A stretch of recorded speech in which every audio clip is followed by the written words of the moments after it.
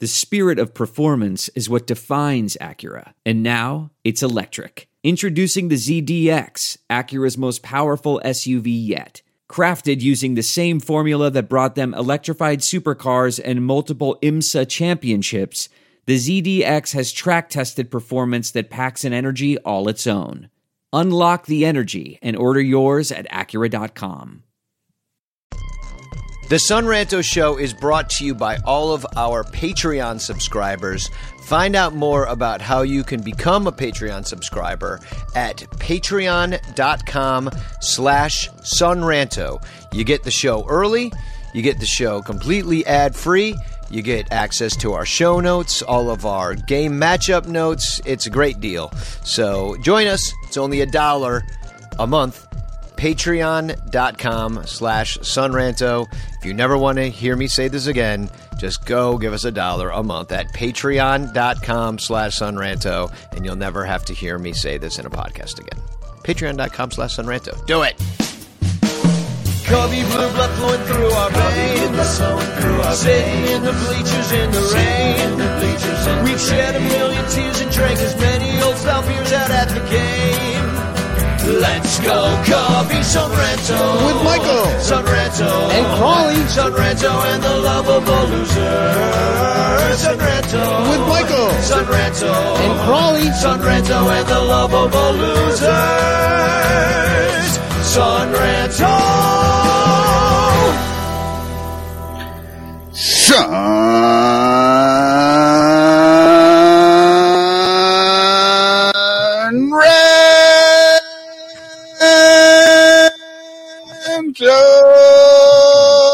Hey guys, it's Danny Rocket and the Cubs stink. It's been 5 years since we've won the World Series. They're back to their 106-year slump. Hey, kid, get out of here. What are you doing? This is my show. Get out of here, Keeks. Gosh darn kids. Always playing tricks on me here at the old casa. You know, my niece Kiara, everybody. Get out of here. Yeah, you know what? I just figured that the Cubs have reverted to their, 1970s fucking form, and I thought maybe you had done the same. Seriously. Oh, my God, dude. I feel so bad. I think that might have been the worst, maybe memorable worst game yesterday that I brought those kids to with my brother-in-law, my sister. You know, we all go in, of course. We don't get in there until the third inning. The bottom of the third is where we walk in as the so they were already down 6 to nothing. I walked into a 6-0 ball game. I heard the grand slam from the parking lot as I walked up to Dodger Stadium. Me and, by the way, thousands and thousands and thousands of other fans heard that from the parking lot. Everybody's looking at their phones. What happened in the game? Because we heard the crowd roar and we're like, God damn it. But hey, welcome to the Son Ranto Show. I'm actually Danny Rocket, not my niece Kiara. We got Crawley in the hizzy. How you doing, Crawley? I'll just sing your song because I'm not home. Obviously, I'm in Los Angeles. Creepy Crawley, hiding under rocks, living in a tree. How you doing? I'm doing all right. I mean, staying up late watching these games, and most of the time it was a disappointment. I was at Club 400 on Saturday night, so that was a lot of fun, even though the result wasn't great. But it's been all right. How you doing there, Michael Cotton, with your dumpster fire background going on today? I'm hungover. I don't feel good. And it's not like one of those horrible hangovers where you can't function. It's the kind where you're just tired and strung out. You know what I mean? Like you wake up and you're just like, I think I slept 10 hours, but I feel like I've slept 10 minutes, and it's just kind of a shitty day. Yeah, kind of like Addison Russell after a night at Bottle Blonde or something. Yeah. They're playing shortstop, phoning it in, forgetting how many outs there are. Yep, sweating out alcohol like the whole day. It's like, it's not even hot. Why am I sweating? Because your body is rejecting poison. All right, where should we start, fellas? I mean, how about this? Do any of the Cubs deserve to be all-stars? It's Patrick Wisdom. I mean, if you take a look here, these are the guys that the Cubs are promoting today: Rizzo, Baez, Bryant, Peterson, Contreras. Shrug, I guess, maybe the earlier version of Bryant. I mean, he's had a pretty good season up until the June swoon. So that would be, I guess, the one I would kind of really lean towards. They aren't really promoting anybody. This is like, it's on autopilot, right? Like the fucking intern just like plugs in the names. They don't care whether or not these guys are having good seasons or bad seasons or whatever. It's like, oh, these are our starters. Let's put them up for All-Star. Yeah, like, I mean, yeah, I guess that's part of it. There's money to be made here too. Like for the, I think they make a lot of these guys make the All-Star team. They get an extra $50,000 or more. So I think they want it. There's the prestige of it and everything. Personally, I think they should all go home and rest. Like Rizzo's back is killing him.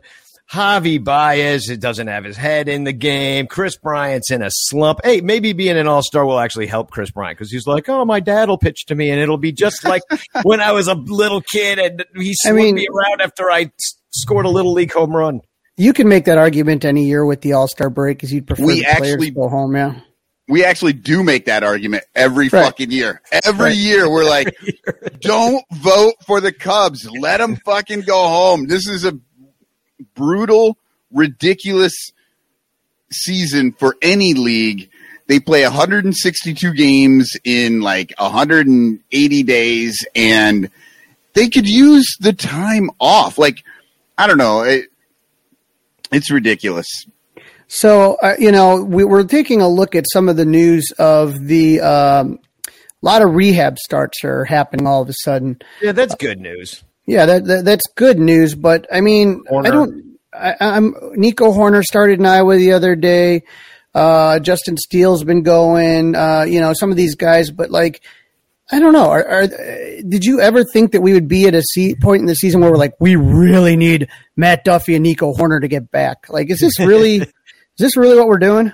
Well, it would maybe help the whole like solo homer debacle that the Cubs are in the middle of. Like they mostly score their runs by solo homers. So like they lose, games like 6-2 and you're like, well, they hit a couple dongs, but like, who cares? It's like not even worth anything.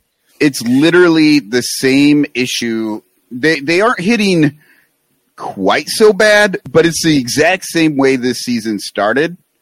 And then on accident, fucking Duffy and Horner showed up. Wisdom came in, did some stuff. Like these guys are all fucking accidents. These are the major league, players from the movie that Ricketts never wanted to see out there, or he thought he wanted to see out there because he thought, well, this team's going to suck.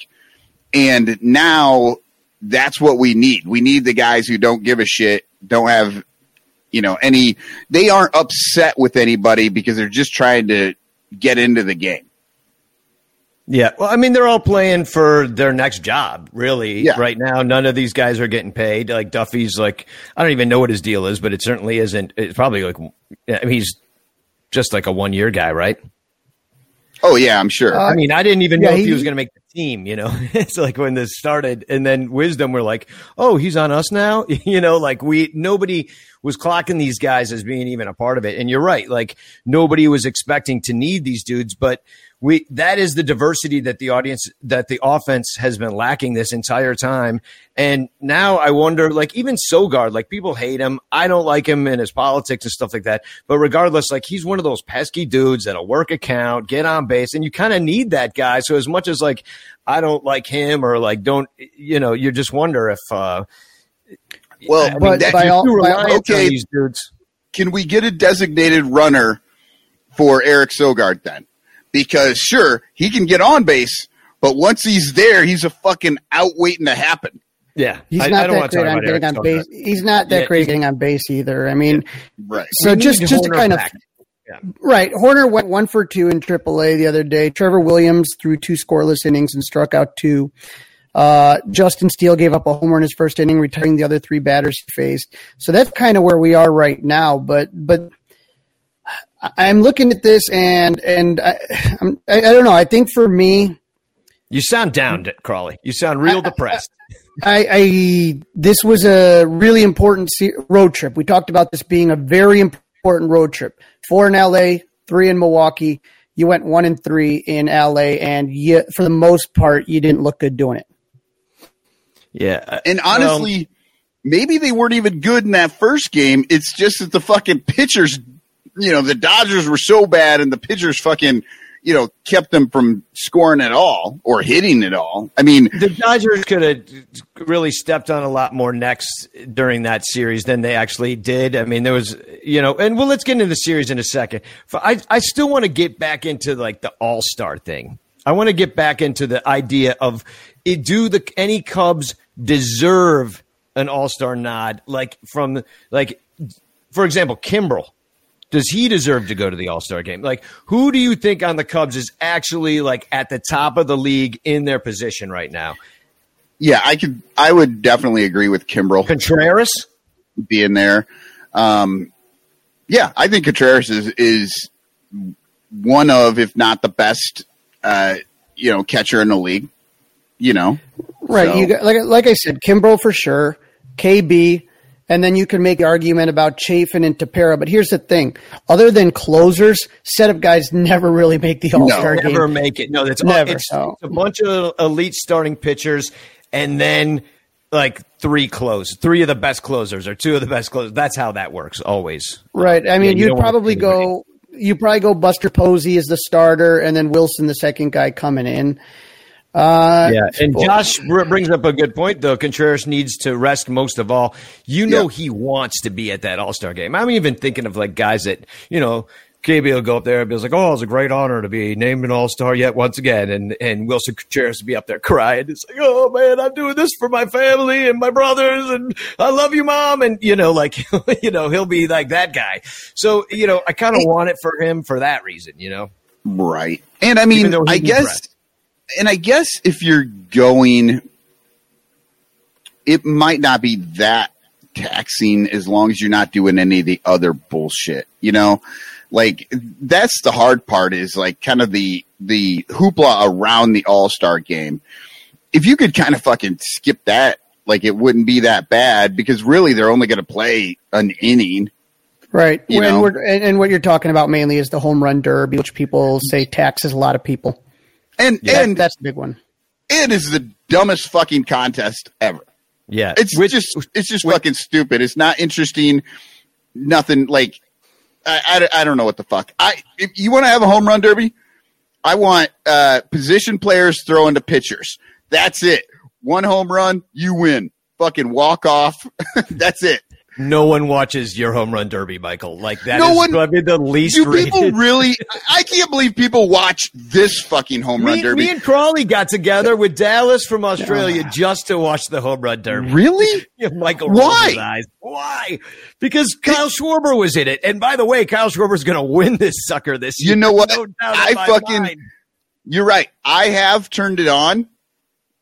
I've turned it on. It's like, oh, is it Rizzo? Is it Schwarber? Is it KB? Oh, it's not one of those guys? I'm out. Well, remember, I'm just going to flip back and forth until I see there's a Cubs player. I won't fucking watch the thing. It's somewhat interesting for your player. But in recent years, even that, I've been like, why do I want to I watch my guy hit home runs, and I'm still like, this is fucking boring. This is stupid. Oh, man. I don't know. When Schwarber was there, it was pretty awesome. And then I think Schwarber wasn't in it, Danny, when we went with Dallas. It was Vladimir awesome Guerrero Jr. It was awesome watching Schwarber get cheated out of the home run title by Harper in his home ballpark. And his roided up dad. You're right. That was a different one. I was at this Daddy Roids. Daddy Roids. Daddy Roids. Dan, he's like from by his dad, just huge, giant muscles. The Son Ranto Show is brought to you by the Spotify Green Room app. You might have heard of the Spotify Green Room app when it was known as Locker Room, where we do a show every single Tuesday at 6 p.m. Central about all sorts of different things. It's a conversation that you can have with us. Last time we did our Cubs regrets, and the time before we talked to Matt Kammerer about his Cubs art. It was awesome. Well, guess what? Now on Spotify Green Room, we still have a show at 6 p.m. Central, and you can come and hang out with us. All you got to do is download this this audio-only sports talk platform on the iOS and Android App Store. It wasn't available for Android before. It is now. So check in with us there. Download the Spotify Green Room app.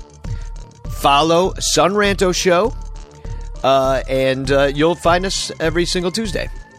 And you might find all sorts of other stuff. You can start your own darn room if you want to. Just download it for free. Create a profile. Link your Twitter. Join the MLB group. Join the Cubs group. And follow Sun Ranto Show. Be notified when my room goes live. And anyway, see you Tuesday. Come by 6 Central on the new Spotify Green Room app. Thanks for sponsoring the podcast, Spotify Green Room. I'm sorry, I think I'm breaking up, aren't I? You did a little bit. Now, other than the All-Star game, there was exciting news for nerds like me. Wait, one more thing about the All-Star game. How do you guys like the jerseys? The soccer jerseys. Did you see these? It really is a soccer jersey. Yeah, what are they doing? They're like, hey, people like soccer now.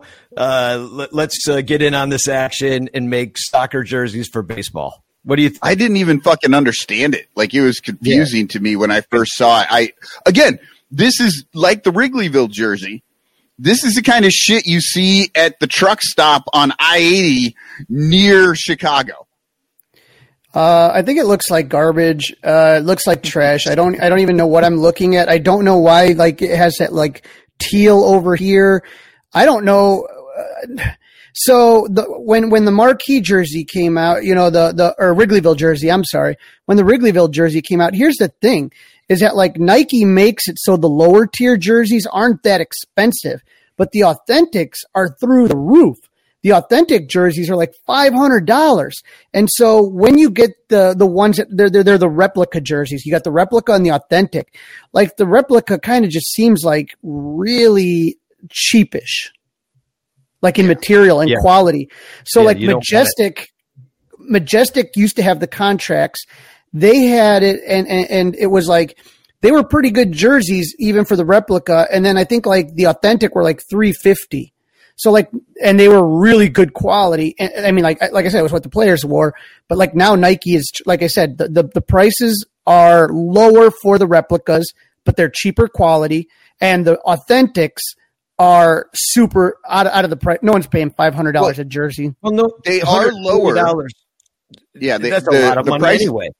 Yeah. Well, I was just going to say, Danny, the prices are lower than the authentics, but $140 was about what it was. That's not much lower than what the authentics used to cost. Used to be. Well, they were like another $100. Used to be like $180, right? Yeah. No, they're $250 more. Yeah. $250. Well, what do you guys think of the hat? I like the hat a little bit more. It's got a big star, the Cubs C in the middle. They got the purple there because of the Rockies.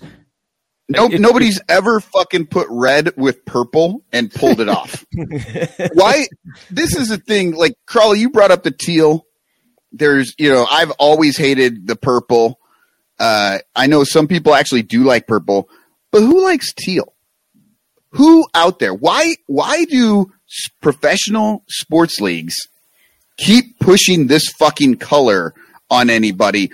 Nobody ever, I have never met a single person, I've never seen anybody out there go, you know what my favorite color is? Teal. I really like teal. I like not blue, not green. I like this teal. I like this fucking color that makes everything look dumb. Teal is nice for like a beach house. That's the only place. Everything looks like the Miami Dolphins when you wear teal, and you put like that bright orange with it, and then you're automatically just the Miami Dolphins, and you're automatically on the Golden Girls.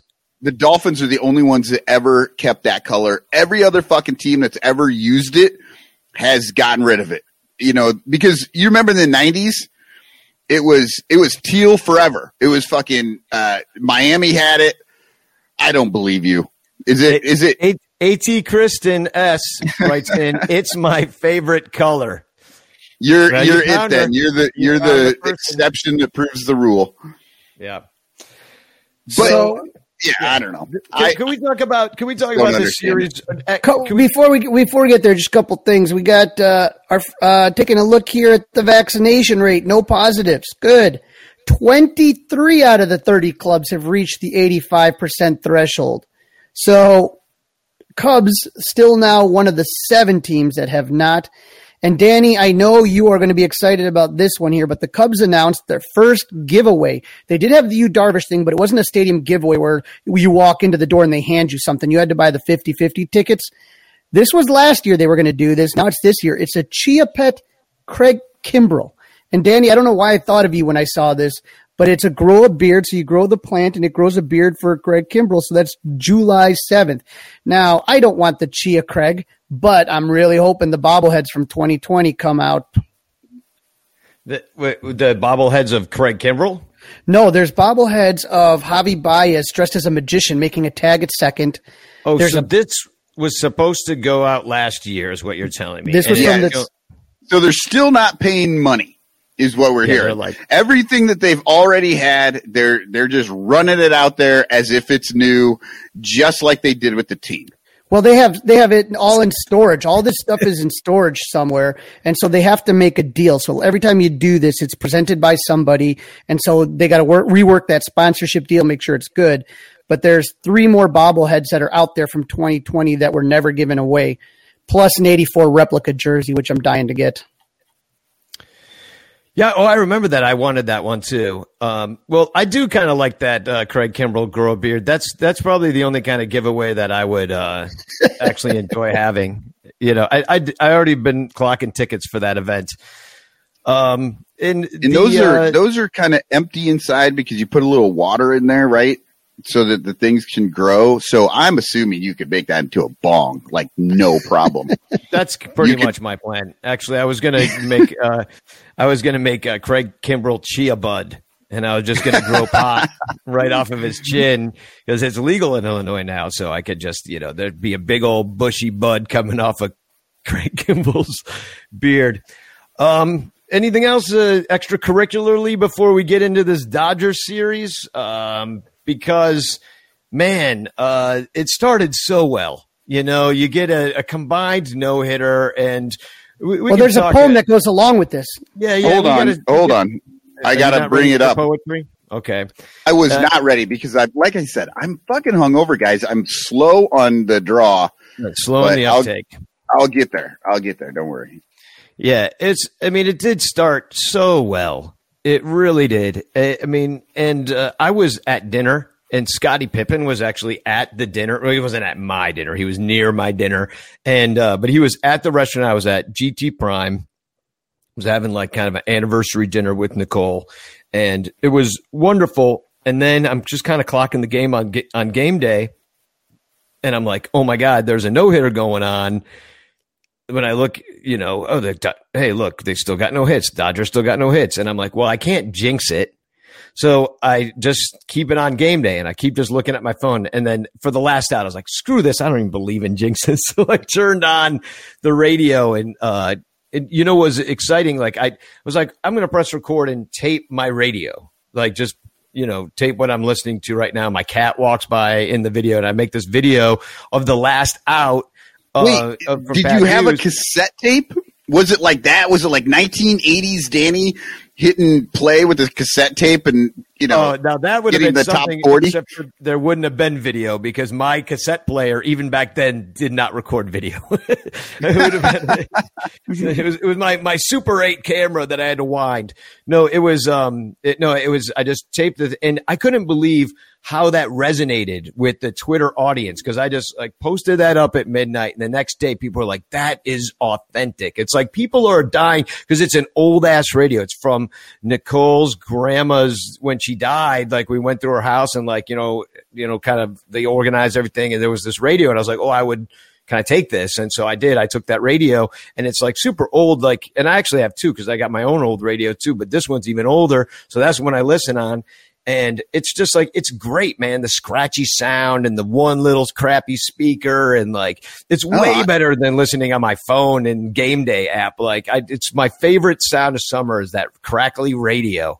I didn't even see this. You said you you made a video and put it on Twitter or whatever? It's probably about 1,500 tweets ago, so you have to scroll back because that was 4 days ago. So you got to remember like how prolific I am. All right, but you got your poem? I do. Because this was a poetic game. This was the good one. Yeah. So Cub poem 75, Chicago 4, LA 0. The game winner, a Baez bomb because Dodgers had no hits. Sure, Willie went yard for 2 and RBI Marisnik, but it was Baez because Dodgers had no hits. Davies threw 18. TCK got 9. Wilson, 27 combined because Dodgers had no hits. That's it. Do you call that one Dodgers had no hits? Yes. Yeah, you should. Okay. I mean, they don't all have titles, but that one kind of has. I mean, yeah. What are you gonna do? Well, yeah. Well, here's the Cubs. Luckily, did have hits, 8 of them. They scored the 4 runs. Javi's been booed at Dodger Stadium he was even booed yesterday, and he promptly homers. So go ahead, keep booing Javi, Dodgers fans. Why are they booing Javi? What did Javi do? They don't like him. They think he's our best player, so they boo him. That's it. Like there's no like good fucking beef or anything. Like I don't think so. I can't think of it. I think they boo Contreras. That's who people usually hate. Javi had the 2016. He was the NLCS co-MVP, wasn't he? Was that right? Yeah, he was. Yeah, but still, like, really? Against the Dodgers? 5 years ago, you just won the World Series. Like, why are you booing him? So, but he went, he homered in the first, put us up.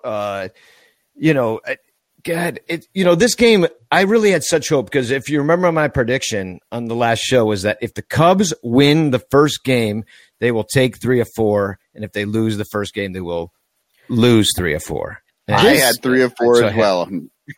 This was a bizarre game because you had Walker Buehler, who hadn't lost since he hadn't lost all season. 2019, it had been in 2 years.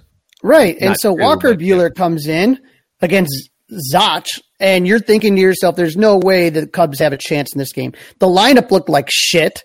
Yeah, look at this. Yeah, I did. Peterson, Bryant, Baez, Rizzo, Contreras, then Ortega, Hayward, who I want to talk about a little bit, then Sogard and Davies. So that's half the guys out there. It's just not going to do much for you. And then all of a sudden, the next thing you know, you got a no-hitter going. And I want to say it was the 5th inning. Zach blew through it pretty quick. He didn't use a lot of pitches, was able to get out for the 6th inning. Some people thought he might have been able to go out for the 7th. He was pinch hit. Marisnik hits the single, and it's all good. But, I mean, that was history that we watched, and it's always fun when you get to that point and you're thinking, like, maybe this is going to happen. Yeah, and you see the 3-headed monster at the end of it. Davies goes to 6th. That's except for the 5 walks. I mean, they walked 8 guys, and the Cubs do walk a lot of dudes, and struck out only 7 between them all. Kimbrel with 3 of those strikeouts to end the game. I saw somebody posted some sort of number. There's a stat out there that rates these no-hitters, and there's points given for the walks and the strikeouts and stuff like that. Like, and it's kind of like I think it's like a golf score. The lower the score, it's better. And it was like the highest scoring no-hitter that there's ever been thrown or some shit. Yeah, I mean, 8 walks is unusual in a no-hitter. Well, it reminded me of Jake Arrieta's no-hitter in Cincinnati. How many did he walk in that? 7? I don't know. It was not good. I thought it was 6, but yeah, it was 6. It was a lot. So, but it was some interesting. It's the first one ever, right? Right, and so interesting facts here. That was if you look here, they pitched their 17th no-hitter in franchise history, their first combined no-hitter. Also, their 8th no-hitter on the road, tied for most of any team in baseball. It's the 6th time in the last 50 years a defending champ has been no-hit. And so it's so weird because, you went such a long stretch for the Cubs. I think it was Milt Pappas who had the last one in the 70s. Yeah. And then all of a sudden, like nothing until Carlos Zambrano in 2008. And now it's like ridiculous. It's like nonstop, which I'm not going to complain about. But you got Zambrano 8, you got Arrieta 15, you got Arrieta 16. I know you got Alec Mills in there, and now you got Zach and crew combined. Am I missing any in there?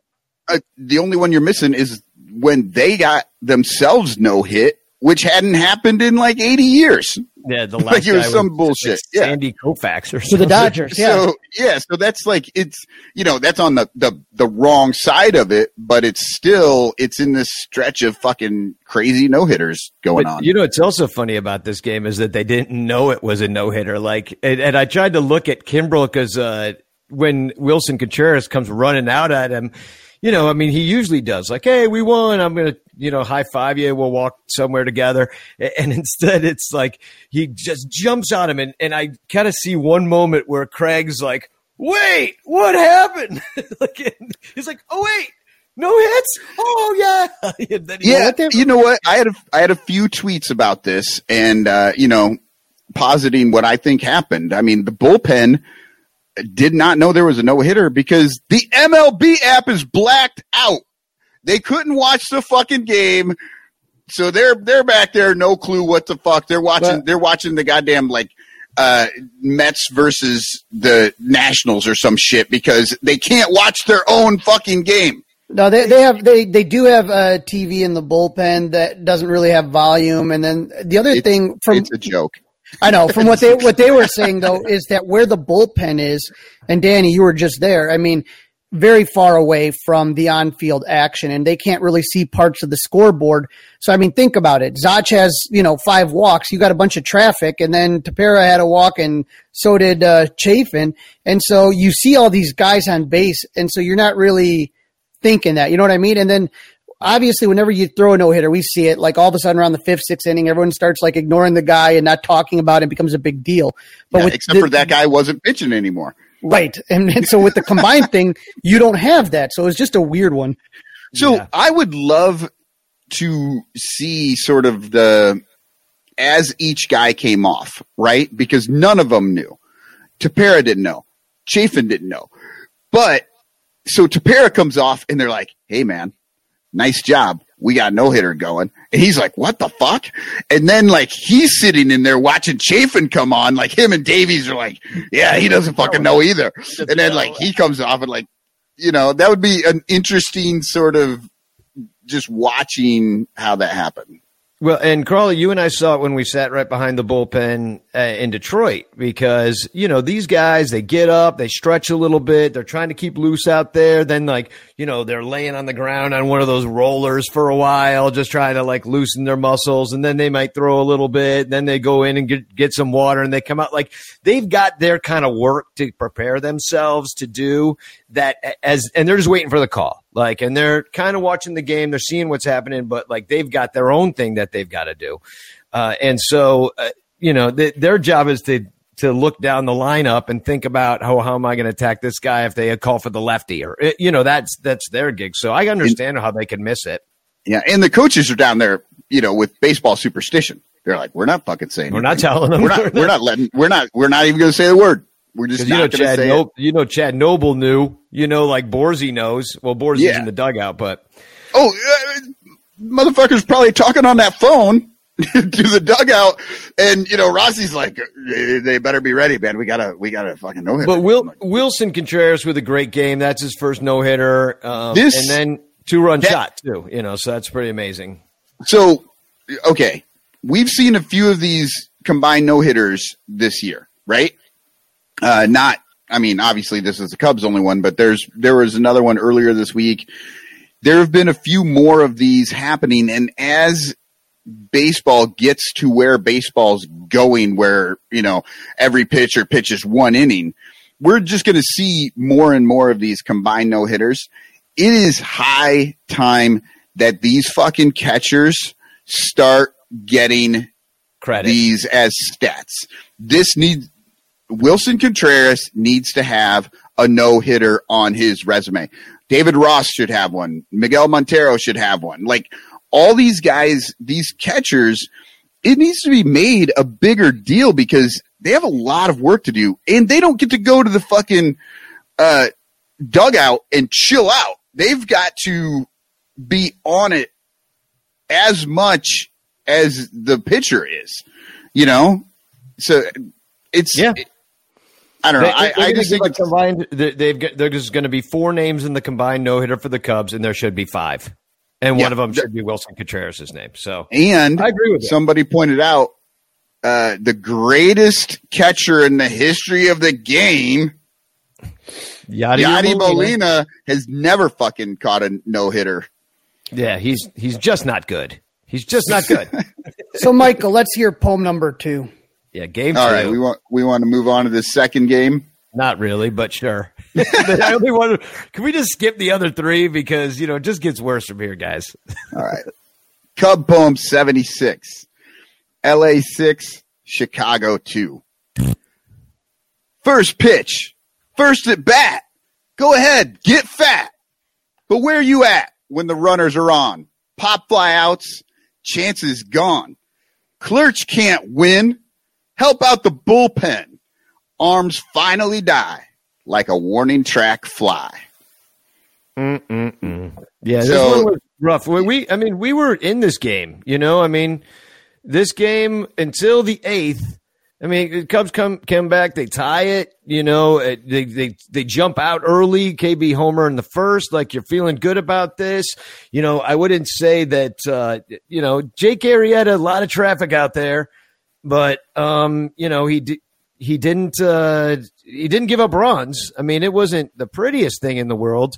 He gives up the 5 hits and the 3 walks. So there's some traffic out there, the 1 home run, but for the most part, if you're going to get 5 like that out of Jake where he muscles it out, you'll take it, because it's been bad up until then. But, yeah, I don't even blame – KB, sure, hit your solo shot, typical, but 2 runners on, and, he came up. Pops it up. He came up with guys at bat, guys on base, and he struck out, and then he popped it up. Like, I get it. He's fucking great, but – when you look at those stats and they go, how often did he put the Cubs in the lead? Well, that's one where he put the Cubs in the lead. Tied or losing. How did he put them in the – sure, it's 1 run. But then when they need these things, he's not getting it. Once a pitcher actually pitches against him because they're like, well, there's guys on. We don't want him to get a hit. They're pretty fucking effective against him. How about Hap playing second base? How about that for made a big play with the bases loaded. So that was key. He did, but this is just another. I think it's another situation where the Ricketts are asking Ross to put out stupid lineups to fucking ruin the season because Hap hasn't played there all year. He came up as an infielder, and here's the thing. I'd much rather have Hap at second, Marisnik at center, and Sogard sitting on the bench. I'd rather have that. Yeah, I can see that, but you could have had Alcantara at second. Yeah, it's just like he doesn't hit well, but neither does Hap. So he did okay in this. You're just hoping somebody gets it going and takes the job, but we've been kind of hoping that for forever with second base. Like ever since Juliana Zobrist was stupping the pastor and we lost Ben Zobrist, like that's been a musical chairs over there with everybody trying to figure out like who we can get over there to hit above 200, and then Horner comes up, it accidentally kind of plays his way onto the team. And then gets cut anyway. Then he is good, and then he gets hurt. So then you're back at square one with a bunch of guys hitting under 200, trying to get it going and figure out who's going to take the job. So it's just, why not Hap? Maybe it helps him get it going. Maybe playing outfield was screwing with his brain. I don't know what's going on, but. It is weird. And Crawley, you're right. He did come up as a second baseman. And I think because Danny, you used to say all the time that we had an outfield full of infielders. Yeah. Except for Jay. Yeah. But a catcher and left, for God's sakes, for years. Well, you would see, Schwarber in left, Hap in center, and KB would be over there at right. And it'd be an outfield full of infielders. And we talked about that a lot. Well, how about how about giving it up in the 8th? You know, Tepera is part of the 3. You go out, you threw the same thing out there. You know, it didn't go as well. Chafin comes in, you know, he gets the strikeout he needs, doesn't give up many hits. But then you got to go with Tepera again, and it doesn't go well. You know, 2 runs on the home run. And then, you know, you go with Nance, gives up 2 more after Tepera. Tepera didn't have it that night. He had it the night before. He pitched a no-hitter, and then it was part of a no-hitter. Then the next night, you're relying on Nance. And it's just like, I kept thinking back to what Crawley, you said a while ago. Just like, you keep running these dudes out there with these short starts. And like, I understand we have a historically great bullpen. We're still number 1 in ERA, but it's just, they're not going to have, you know, freaking Ryan Tepera is not going to have an ERA of .69 on the year. Nice. Yeah. You can't just always run these guys out there. Eventually, they're going to get stung. And if anybody out there was like pissed at Tepera, like, come on. Like, the dude's been nothing but amazing. Yeah. But you know, I mean, I'm sure the Twitterverse was out there somewhere fucking bitching about Tepera giving up homers or something. Well, and the Cubs only had 5 hits. You know, you're facing Gonsolin, and he's a decent pitcher, but he's not their ace. You know, he's towards the back of their rotation, and it's just kind of like, all right, well, you had a chance to do something, and you just didn't. So, he's the only non-name that they faced this week. Yeah. Or these 4 games. Yeah, kind of. And then, so do you want to get into game 3? How about a little poetry? Oh, we forgot to snap for the last one. All right. Cubs poem 77, LA 3, Chicago 2. The score is official out in LA. Dodgers have won, the papers all say. But the umpires changed a call. Jay Hayes' homer was now a foul ball. They were wrong, as everyone could see. We protest this loss. Fly the damn T. Because really, that walk-off should have just tied up the game. Yeah, that was infuriating. And I don't know, Crawley, I want to hear from you. I want to hear what you thought about all that stuff. I mean, I saw the next day that you did not accept the result of that baseball game.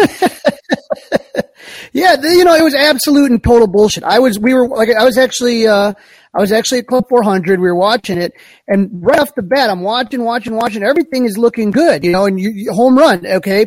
And so here's the thing: in baseball, we have the umpires on there. When a ball goes out like that, it's the third base ump whose job it is to make sure that the call is correct. And on the right field home runs, it's the first base umpire. So these guys have a way. They start running around right when the play is. So on that play, the person with the very best view was Rayburn was the umpire that night on third base. And he is the one that makes the initial call. So I just want you guys to take a look, and we'll describe it for the people listening to the podcast. This is the picture right here. This is the third base ump straddling the line like he's supposed to, looking at the foul pole. Nobody.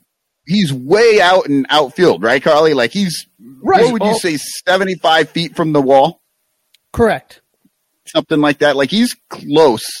Like he's a lot farther out into the outfield than I expected to see him. But he's got a great view. He makes the call, which is home run. Jay Hayes going around the base. Then Rayburn goes over to talk to the other umpires, and I was like, what the hell? And so what happens then, and this is from the pool report, is Rayburn says, originally I thought the ball went around the pole, meaning fair. He then says, I had doubts of the original call. So the original call is fair ball. So then he goes and he meets with the umps, none who have a better view than he does. And decides they are 330 feet at least away from where that ball went over the wall, right? There's absolutely no way the home plate umpire saw that better than the third base umpire. Absolutely no way in hell. It's impossible. Maybe the second base umpire, if he ran out there, could see it. The reason this is such a big deal.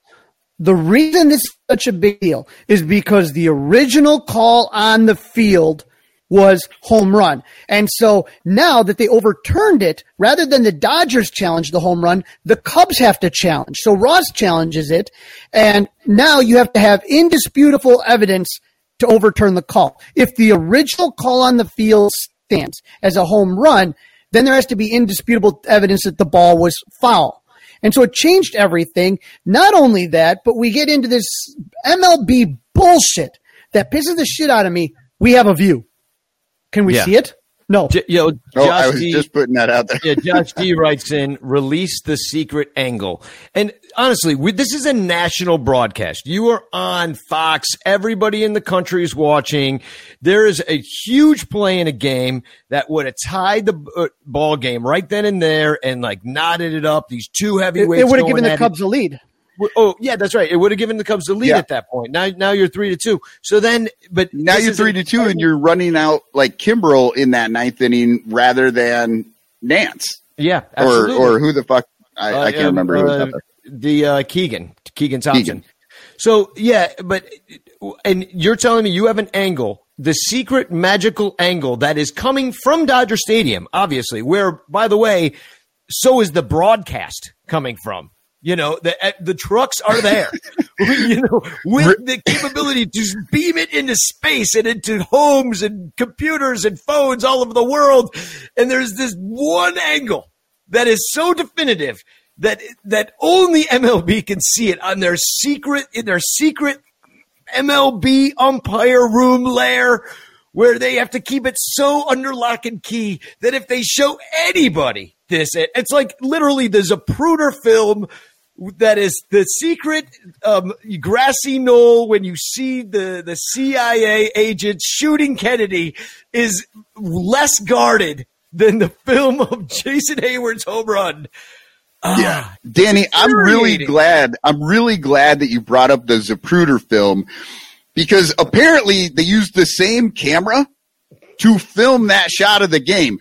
The Cubs have Super Mondo Mega fucking HD thing that makes it look like people are superheroes, and LA still has the same camera that is there from when they built the stadium 50 years ago. That camera angle that they showed was a terrible, like, just low definition bullshit. I'm going to call bullshit. Here's what I'm going to say is that every team, and this is Andrew Friedman, who he's like the Theo of the Dodgers. You're telling me they don't have high-def cameras every single part of the ballpark watching and monitoring, because they do. They look at that data. There are cameras, angles that we don't get to see, And you're telling me MLB, like they can't sit there and be like, okay, everybody, put a camera on the foul pole straight to home or something like that. Nobody has this. This is a foreign idea that nobody ever thought to think about. And people again, the reason cameras on their homes, you know, like you get that Amazon Ring system. There's freaking cameras everywhere. Like I can look at my phone right now and like, you know, see what my dog's doing. But like, you can't tell me what's going on in a Major League Baseball game. I mean, it was a travesty, and it changed the series. It changed the game. It changed the series. And now it has a potential to change the season for the Cubs. Yeah, we're at 2-2. If that call gets, I believe we get out of there 2-2 if that call stays a home run, which it clearly was, right? Then, you know, and that's a 500 trip. That's not bad. Or against the defending champions in their ballpark on the West Coast time zone, you'll take it every time. Oh, God. It's epic for the season. If you were watching that, if you watched it in real time, if you just watch the fans, you can tell it's a home run by the fans who react. The people who were in foul territory did nothing. The people who were in fair territory all jumped up and tried to catch the ball. Like, you don't even need necessarily like a perfect view of the ball with the Zapruder film. If you just look at the reactions, you know, his head went this way, not this way. Yeah. Well, sorry, that was a JFK reference. Second spitter. Let's go Seinfeld. Second spitter. Yeah, the second spitter. Back into the left. Yeah. Was there a magic bullet? You guys got a theory? So, usually at those situations, you'll see the fans, especially the Dodger fans, they'll be like, it was foul, and everybody's pointing, to that it's foul, but, nobody was, just like you said. And, that was frustrating. It made me start thinking the fix was in. It made me start thinking that, like, we're going to take every single run. I mean, you got gambling in baseball now. They're all in on it. I'm just saying that this – Chief, this is Oxum Razors. MLB's bad at doing what they do. That's the simple answer. Don't, it's just, they're shitty at doing what they do. Oxum's Razors. I knew a guy in high school, in college, his name was Ashim Wadwani. Is that who we're talking about? Yeah, I don't think so. Let's get through game 4. One more thing I wanted to say about this is that the other run we scored was crazy because you have Jason Hayward going oppo and beating the shift, hitting one down the left field line, and then Hap comes up from the right side and knocks one oppo down the left field line, and there's your other run. And I thought, I'm like, now that's what I want to see out of these guys. Apparently, Jason Hayward just now got the message, hit it to the other side of the field because he's spraying the ball everywhere right now. Yeah, and words that I never thought I'd hear Joe Buck utter is that what was it? I wrote it down because it was he said it backwards. He goes, "Red hot is Jason Hayward," instead of Jason Hayward is Fred. I was like, "What is he, Yoda?" Yeah, exactly. Right. Red hot is Jason Hayward. That's my Yoda impression. It's pretty bad.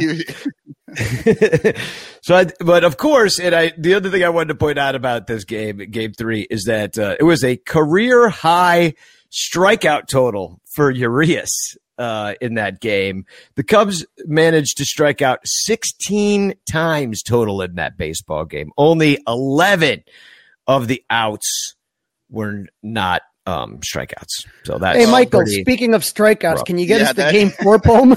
Yeah, game 4. That went right into the next day. Exactly. Cubs poem 78, LA 7, Chicago 1. Kershaw starts with a K and K'd the Cubs all day. Cubs really blew, especially inning 2. Never a chance for AA. Javi hit a solo shot. Rest of the Cubs did not. Dodgers hit dongs with runners on. Cubs should give that a thought. That's it. Good God, that was it. No, it was terrible. You get this. He was sitting there listening, like, I'm waiting for just one more line. Like, he's like, there's got to be something better than that. No, you left me hanging, and so did the whole series left me hanging. You start with a no-hitter, and you end with this freaking terrible game. Like I said at the beginning of the show, that was maybe one of the worst games. And I told the kids afterwards, I'm like, that's good for you. Sometimes you go out to the ballpark and you see a stinker, and you just be happy you saw Javi hit a dong because that's all that happened in the game, and everything else sucked. Alzolay, what was that second inning? He walks guys, he hits guys. All of a sudden, there's a grand slam. And then all of a sudden, there's another 2-run homer from Bellinger, who beat you the other day. Just getting off the IL, by the way. This guy just comes off of like a broken leg, and he comes off it with one leg and his, 4th of July explosions all over the place. Is it just me, and maybe people in the chat can help with this a little bit? Does AA have a lot of problems in the second inning? Like Alzolay seems, and maybe it's just in my head because of what happened, but I feel like first is okay, second is always dicey, and then he can settle in. But maybe I'm misremembering this. Yeah, you'll have to look that up because nobody's got the time for this, Cotton. But honestly, that's why I asked people in the chat. They have time for this. Yeah, let them do it. Nance will probably be going to Iowa, but he saved this team with the 3 innings he was able to go rather than having to do a whole parade of bullpen guys. Is that you were able to go Nance and Rex brothers, and you know what? That was fine. He gave up 1 run, which over 3 innings, not bad. But, you're taking a look at this right now and you're saying to yourself, all right, this team is just, again, what we saw in April. And if you think that magically that Nico and Matt Duffy are just going to appear and this is all going to get better, I don't know. Yeah. And that's a lot to put on a kid. Yeah, well, that's what we said when he first came up, and it seemed to work out well. Then he was good, and he's played his way onto this team. Like, you got to wonder if he's going to how he comes back from this injury. That was kind of a tough one. He's been out for a while. It's going to maybe take him a second to get going, or maybe sometimes you see guys come out of Illinois and they're just like gangbusters. They've been like Bellinger. Yeah, it's like Bellinger. So Jesse Rogers put in from the ESPN stats info. This is the second time this month the Cubs have struck out 15 times in consecutive games. They struck out 15 times in consecutive games, only 2 times over the last 100 years prior to 2021. Jeez. Now let's go here the next day or this. This is the first time the Cubs have struck out 14 times in 3 consecutive games over the last 100 years. But yeah, Nico Horner is going to make this all fucking better. It's summertime, and you know what that means. It's barbecue time. So why aren't you ordering from Ranto's sponsor, Kansas City Steaks? Kansas City Steak Company wants to make this your best grilling season ever. So go visit kansascitysteaks.com and you get 15% off your order and free shipping with code SD. Sam David at checkout. SD Sports Drink at checkout. From classic cut steaks to USDA Prime to hard-to-find specialty cuts and more, Kansas City Steaks has everything you need to fire up the grill. These are steakhouse quality steaks aged to perfection. They make it so easy. Each order is flash frozen and delivered directly. Satisfaction guaranteed or your money back. Enjoy their butter tender filet mignon, hearty Kansas City strip steaks, and savory ribeyes. It's been a hard year, so enjoy being together again by bringing the steakhouse to your house with Kansas City Steaks. Go to kansascitysteaks.com and get 15% off your order and free shipping with code SD Sports Drink SD at checkout. That's kansascitysteaks.com, code SD. And we thank Kansas City Steaks for sponsoring this podcast. Now, I wish they would send me some steaks, but, I guess they're going to have to try to send me money and then I'll buy the steaks. But damn it, I always lose at this. KansasCitySteaks.com. Yeah, no, it's rough. If he gets 4 at bats, it's possible that's 4 less strikeouts. Well, and specifically the reason they're striking out is they cannot hit breaking balls, and that's what Kershaw just like went up there, was twirling breaking ball after breaking ball, and they just swing away. They cannot recognize it, and they're just not even close. I don't watch a lot of Kershaw, but didn't he used to have the most amazing curveball in the history of the game? Yeah, and then they acted like he never threw it until. Yeah. Yesterday against the Cubs, like all of a sudden they're like, oh, he found this in his back pocket. Well, let's take a look here. Here's another fun fact for y'all, like we haven't had enough. Cubs. Crowley just bringing the pain in all these tweets. Might as well get it out of the way. Cubs Rafael Ortega is batting .250 in June in 21 plate appearances, which makes him the leader for the month as far as Cubs hitting. Rafael Ortega. He should get more starts, I guess. He's killing it. But I do want to give a shout out before we and we got Eric Wheelo, our Brewers fan friend, waiting in the green room, coming to talk about the next series. But I do want to give a shout out to hot hitter Jason Hayward, because he's really picked it up. I mean, this is his last 7 games. He's batting .474. He's got a home run, 9 hits and 19 at bats.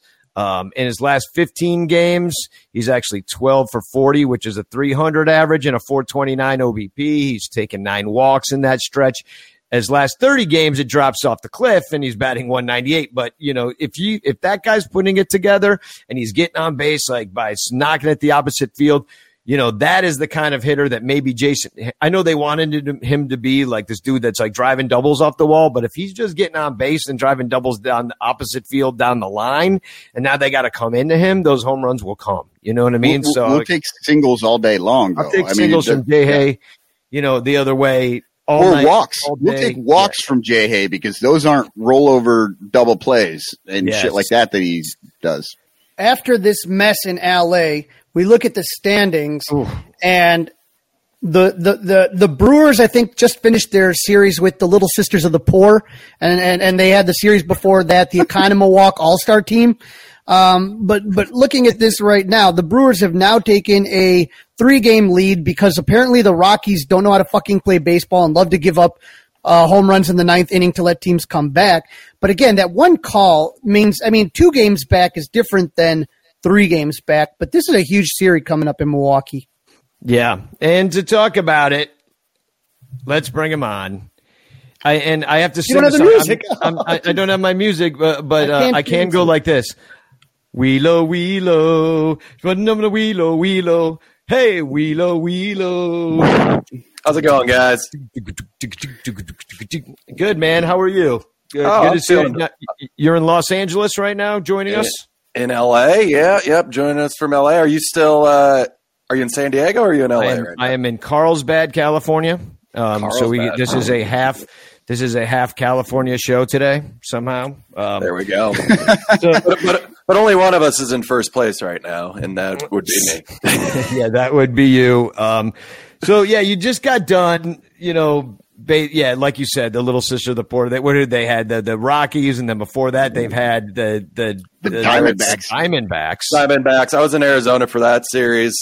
That is such a stretch of how excited were you when you looked at the June schedule for the Brewers and you went, ooh, shit, this is just going to be like fucking getting drunk and winning every game.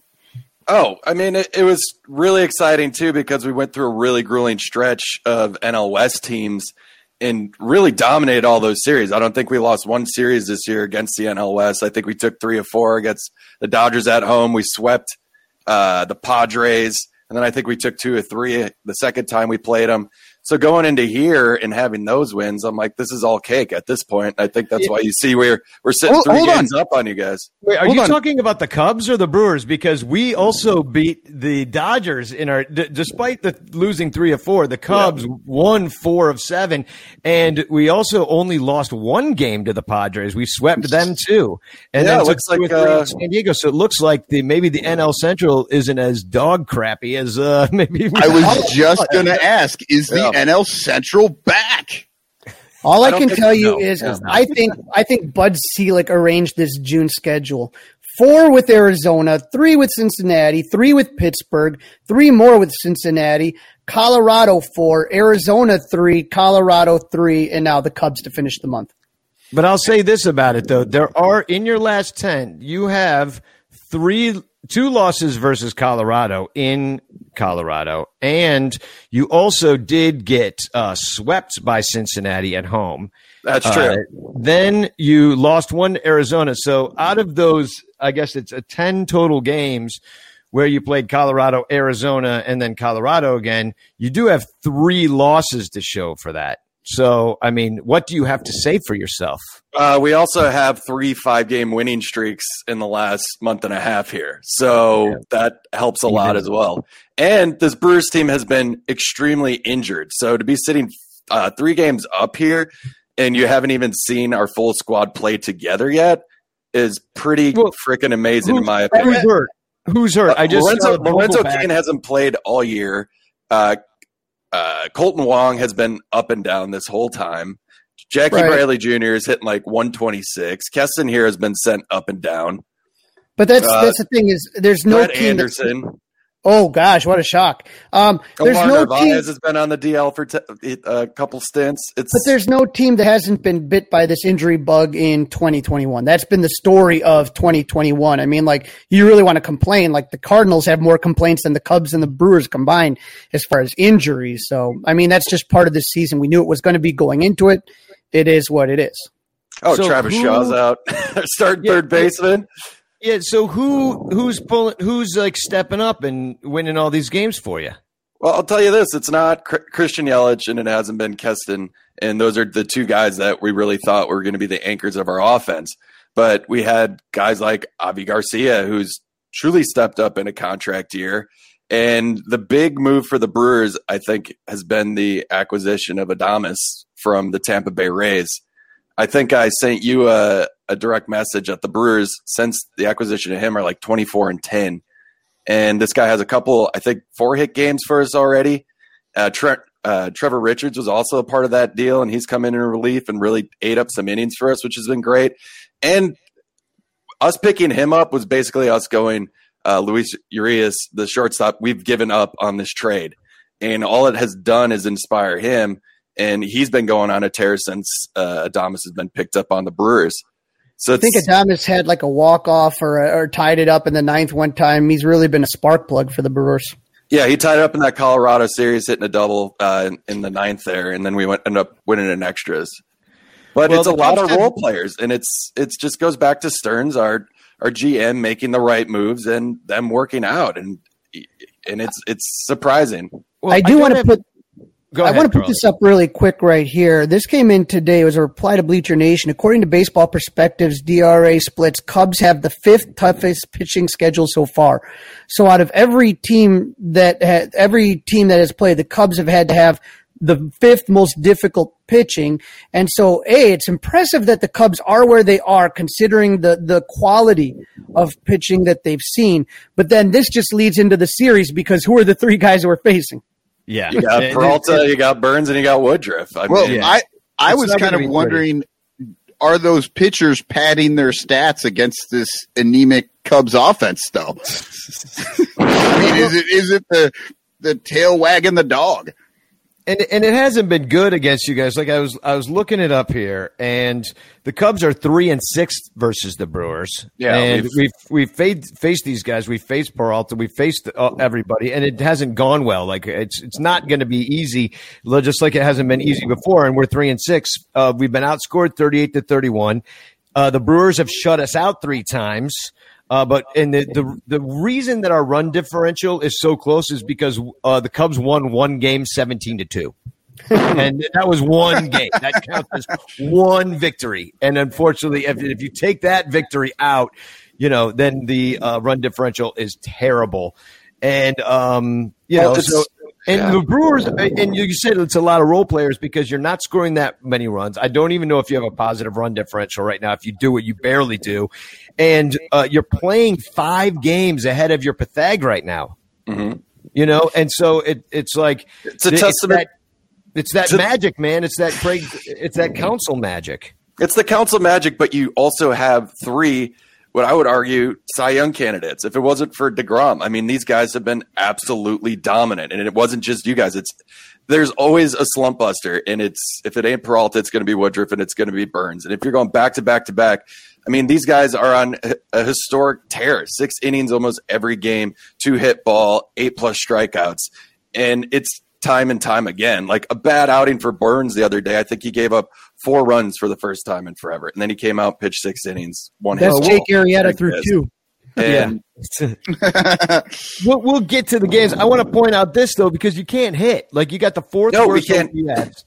You got the 4th worst OPS. Cubs are just average in that category. In fact, the Brewers' OPS is closer to the Pirates' OPS, which is worse in the league, than it is to the Cubs right now. You're closer to that. Yet you're in first place. But when you're giving up no runs and you have Hader and you have Williams and you have these guys going 6 innings, you only need to score 2 runs. Always take the under in a Brewers game. That's what I will say. Everyone gets mad at me. Everyone gets mad at me because a lot of reasons, but mainly I keep saying I don't see this team. Everyone's like, we need to add. And for what? I don't think this team has a chance to go deep. And people say, well, look at the bullpen. No, look at the Brewers bullpen and then look at 3 starters. That's success for a postseason. If you're going to sit there and throw out Peralta, Burns, and Woodruff, and then you have to face Williams and Hader at the end, good fucking luck. But the Cubs have just as good a bullpen, but nowhere near the starters. It's not feasible. Yeah, they have a much better bullpen, in fact. It's like, the Brewers' bullpen is pretty average. They got a 4 ERA overall to the Cubs' 2.67. But we've seen a lot of games that the Cubs lose because they didn't score, yet the bullpen was shut down. You're like, oh, well, the bullpen, 4 shutdown innings and a loss. It's like, yeah, hooray, we got a great ERA, but we still lost the game. The Brewers bullpen has given up the 6th most homers, where the Cubs have given up the 6th least. Both teams give up a lot of walks out of the bullpen.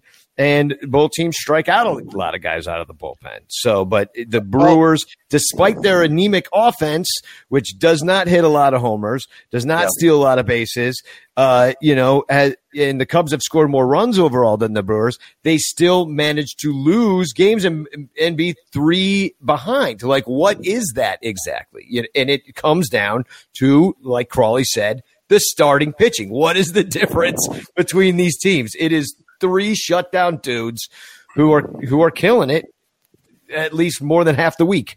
I mean, and just to show the confidence the front office had in those 3 starters in that Willy Adames trade, we gave up 2 guys that were going really well for us in the bullpen, and JP Fireeisen and Drew Rasmussen. And just, I mean, this offense is anemic, as he said, but imagine what it'd be without Adames, or if Adames doesn't work out. I mean, I think it's just the belief that Counsell's always going to figure it out with that bullpen. He knows how to use it. And just the confidence in Hader and Williams and Boxberger just stepping up and being dominant. And, when you have 3 guys that go long and those 3 guys in the back, I guess that is the difference. And that's why I'm excited. I looked at the starting pitching of these 2 series. I said, these are your 3 horses. These are our 3 horses. And I go, if this is a playoff series, it's over. Like, we have like ponies. Yeah. No, we got like some glue factory candidates is where we're heading. Unfortunately, and they're moving in the chat, slowly. The Son Ranto Show is brought to you by all of our Patreon supporters. Please become a Patreon patron. It's how we keep the lights on at the podcast. It's why I'm bugging you right now. Go to patreon.com/sunranto. Patreon.com/sunranto. For as little as $1 a month, you can join up and become a patron. You get the show early and ad-free with your own RSS feed. You get access to all of our show notes, including the matchups for the coming series and some of our show elements that show, like, the batters and how they do against that pitcher and stuff like that. All that stuff is all included with the Patreon feed. It's basically screenshots of what I do off Baseball Reference. But, it's still useful information. And at the $5 level, you get all the music and the photography that I take at the ballpark. And I just want to mention this. I just had my old camera took a crap, so I had to buy a new camera. And now I'm now $300. Right, that's like a month of Patreon just about right there. So help me buy a new camera. Help me buy the tickets and beer for Crawley and Michael and me and everybody else that comes on this show. Because it costs a lot of money to make this show. And you should help pay for it. Patreon.com/sunranto. At the $10 level, you get your name at the end of the show as a super ranter and a super supporter. Another thing that happens is you can join the Super Ranter group if you join Sun Ranto Patreon campaign. I mean, there's all sorts of reasons to do it. There's really very few not to. It only costs you like $10 a year just to help us keep the lights on at the show. So support us, and we'll support you by continuing to make this show. All right. That's it. Patreon.com/sunranto. Don't make me tell you again. And I will also tell you this. Use our StubHub link. It's sunranto.com/StubHub. And we get paid every time you buy tickets through there. So help us out that way too.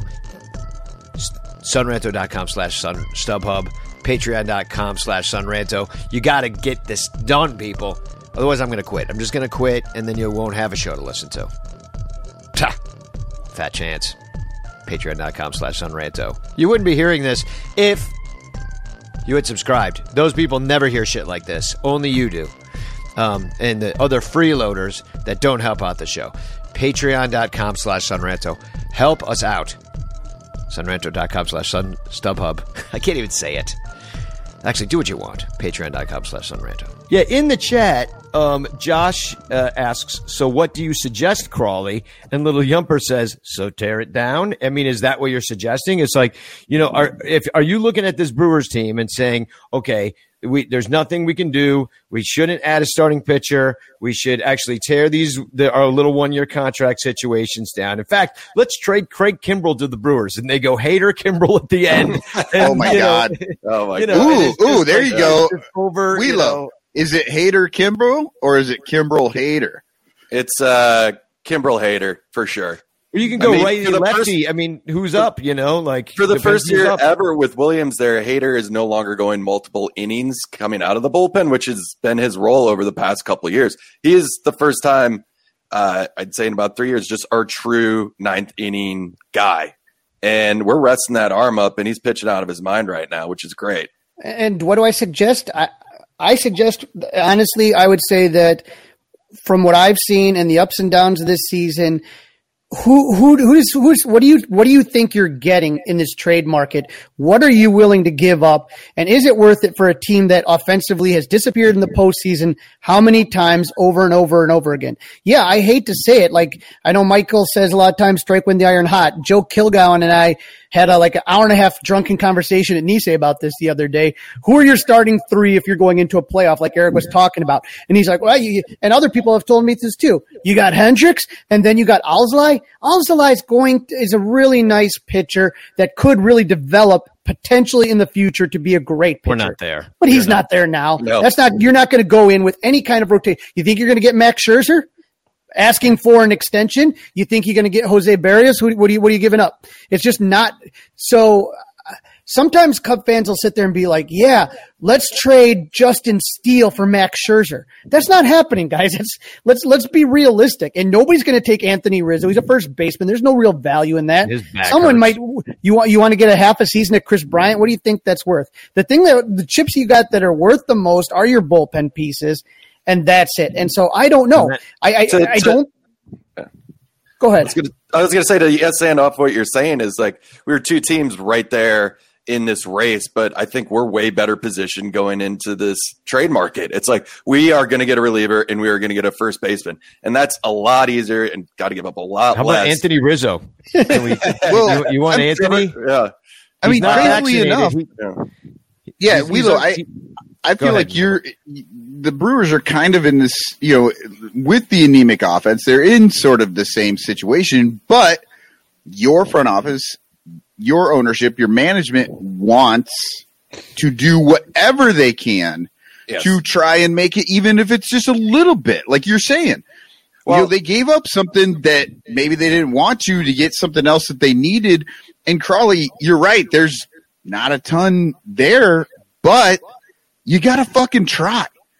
Not trying is what they've done for the last 4 years, and I'm fucking tired of it. Being a Cubs fan, and Josh DS says, "Stop with the straw man. Answer the question." I think you are answering the question. You're saying trade, tear it down. Yeah, I don't think you have to tear it down. What I think you have to do is take a look at what you have that's value. You know you're not keeping all three. Baez, Bryant, Rizzo. We know that's not happening. Be realistic about what you're doing. You're going to have a lot of money. Now, if you're telling me that, let's say the CBA's all worked out, and next year the Cubs are flush with money, nowhere near that luxury tax, and they do nothing, then Cub fans, you have a reason to be pissed. I just don't think that when you have valuable pieces, and I think Little Yumper says most bullpen are 1 year deals.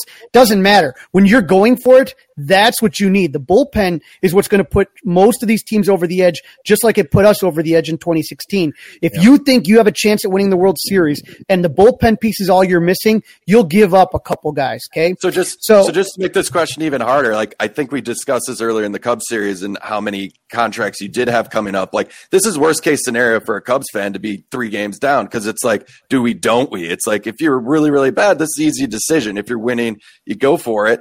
But, I think here's the question: going into this Brewers series, are you hoping we sweep you? Just so we make the answer a lot easier. If the Cubs get swept, I think that answer is easy. If the Cubs sweep the Brewers somehow, here's my question: do you hope that we sweep you right now? I hope they sweep it. I want the fucking Ricketts to look like assholes at all fucking times. Well, they do that without the sweeping, but it does help them look. So the situation we're in is because of them. It's because of what they've done for the last 4 years, not fucking trying to win. And it's coming back to bite them with a team that seems like they really want to try to win, but they are never going to get the resources they need to do it. To me, the answer to buy or sell was made when the Yu Darvish trade happened. Yes, that was your answer right there on the buy or sell. Imagine him on this team. That you have your ace, you have your slump buster. I still don't know if it's enough. I still don't know if it's enough, but you're a lot closer. That's you are a lot closer. Then it's Zach Davies going out there in game 3. You're literally one pitcher away. You're one pitcher away. Right now, Crawley, you're right. It's tough because the Cubs are two good starters away. But if you have Darvish, then you're only one away, and you can do it. Changes the equation every time. Completely. When Kyle Hendricks starts, you hope he wins because there's no way that the Brewers are going on a 5-game losing streak. Not with those 3 top guys that they have. Just not happening. With the Cubs, you lose a Hendricks start. Is there anyone else other than Hendricks you're like, no worries, this guy's got it? Absolutely not. No, of course not. So, so let's look at these darned pitching matchups here, shall we? First of all, you've got the dome. I don't think it's reason. I think you're just more accepting of the bullshit. Like, we all see what's written on the wall from them, and you're kind of like, well, I guess that's what we do. And I am more like, you know what? Keep talking your bullshit, Ricketts. I'm not going to fucking quit holding your feet to the fire because you're doing it wrong, and we all know it. Well, it has, but it's been doing it that way for a while. Like, Theo never made any trades. You lose Schwarber. I mean, this fucking show's the only show that ever fucking says anything about it. Everybody else is just like, I guess it's fine. Fuck, Ricketts, you're fine. Who gives a shit? Have you been to the hotel? It's beautiful. Fuck you, Ricketts. No, nobody's even been to the hotel. Like, nobody's doing anything. Like, everything has gone wrong. And you will look back at this, and you'll look at 2020, 2019, 2018. You'll look at everything that happened. I heard they played my song. Remember my song, The Cubs Are Like the 85 Bears? Oh, the Cubs are like the 85 Bears. That's a Christmas song, okay? It's the most wonderful time of the year. And Waddle and Sylvie played it again. Just the other day, somebody told me, they're like, they played it because that is the narrative already, and that the Cubs are already like the 85 Bears. We're looking at this situation that what could have been with this core, with the guys that they had, that they never added to, that they never switched up, that they never retooled on the fly. They were never able to. Theo stuck with his guys because he thinks he's so damn smart, and he never did shit. Period. End of story. That was the problem. And now Theo's going to do the same thing to Major League Baseball. And not only are we going to have runners on second at the end of the games, but they'll be sponsored by, I don't know. My problem isn't what you did now. It's what you did 2019, 2020, 2021. At this point, am I accepting of it? Now I'm trying to take a look at, here's what we got. How the fuck do we fix it? That's what I'm looking at. Like, does this team really have a realistic shot? No, not at all. It feels like Crawley, it feels like you have more confidence than I do that they're going to fix it. I honestly, I feel like they're not going to fix it. I feel like they're just going to fucking run this team into the ground like the Tribune did when they got it. Well, first, PK Ricketts did it, and then the Tribune got it, had a little bit of success in the beginning, and then just ran it into the ground. And I feel like the Ricketts are just going to do the same thing. They had a little bit of success, and they're going to run it into the ground now. It's a fucking they can't run it in the ground. The difference is they can't run it in the ground because they have a TV deal tied to it now. Oh, they don't give a shit. Nobody's fucking watching it anyway. Well, and Little Yumper says, yes, those years Tom refused to spend. He didn't. That's the thing. It was Theo spending $208 million on a team that wasn't good enough. And for Theo not to make the trades to make a team that was good enough with the assets he had, he sold high on nobody. You got freaking Kyle Schwarber, me and Eric's good friend, Johnny Onomatopoeia, great friend of the show. He's texting me every day about what's happening with Kyle Schwarber on the Washington Nationals. The dude's going to hit 50 home runs this year, and it's going to be for a last-place team in the NL East. It is infuriating. They've screwed up every single move that they've had. I don't know what they were telling Kyle Schwarber. Was it the leadoff thing? No, because he's leading off in freaking D.C. too. So I don't know what it is. But it's the curse. It's a they're going to have curse of my tie guy. They're going to have all of this money next year, right? Because they only have $40 million on the books going into next year, and that's what everybody seems to think. Like, well, they'll have all this money to buy stuff. Well, they have proven over and over and over the people they buy aren't good. they cannot evaluate major league talent. They seem to, they haven't brought up a lot of guys. Apparently, the pitching is starting to come around. Pitch Lab seems to be working, so that's good. One inning at a time with some bullpen piece that But they're not getting, they have not gotten the return on their dollar. No, almost ever. It's like John Lester. Who else they got? Yeah, but you can call Ricketts cheap. Kimbrel like a couple weeks into the season. They go over to didn't pitch well. Yeah, first year out. He didn't pitch well. No. I mean, the luxury tax, they were over it for forever. Now, say what you want about the luxury tax and being a salary cap and stuff, but it wasn't a lack of spending money. It was injuries. It was a lack of like dudes that were supposed to be the second coming not performing until they got into another uniform. Yeah, Morrow can't put his pants on. Yeah, there's Carl Edwards, right? Is that a guy, Carl Edwards Jr.? I mean, I guess he was cheap, so like nobody cares about that. Jason, but he was a stud for a while there. I mean, he was your 7th, 8th inning guy, and then he just faded. Yeah, it's totally. But that happens. But with a bullpen guy, Jason Hayward, the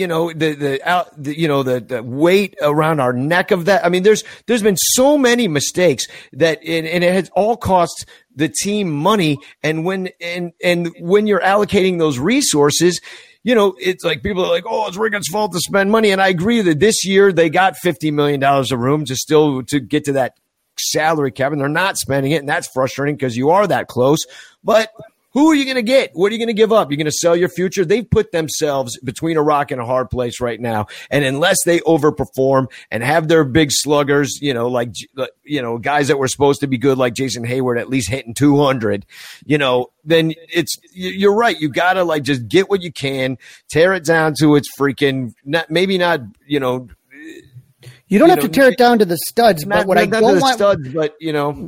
don't want to see is it's taken the Cubs a long time to start getting guys back. You had that 2011 to 2000. I'll go even earlier. I'll go Hendry. You had about 2009 to 2014 where you started to really fill the system. And if you go down the names, we know them all. Some of them are on the Cubs. Some of them have been traded to get the pieces. It's taken us forever to do that. We finally are at the point where we actually have a decent farm system.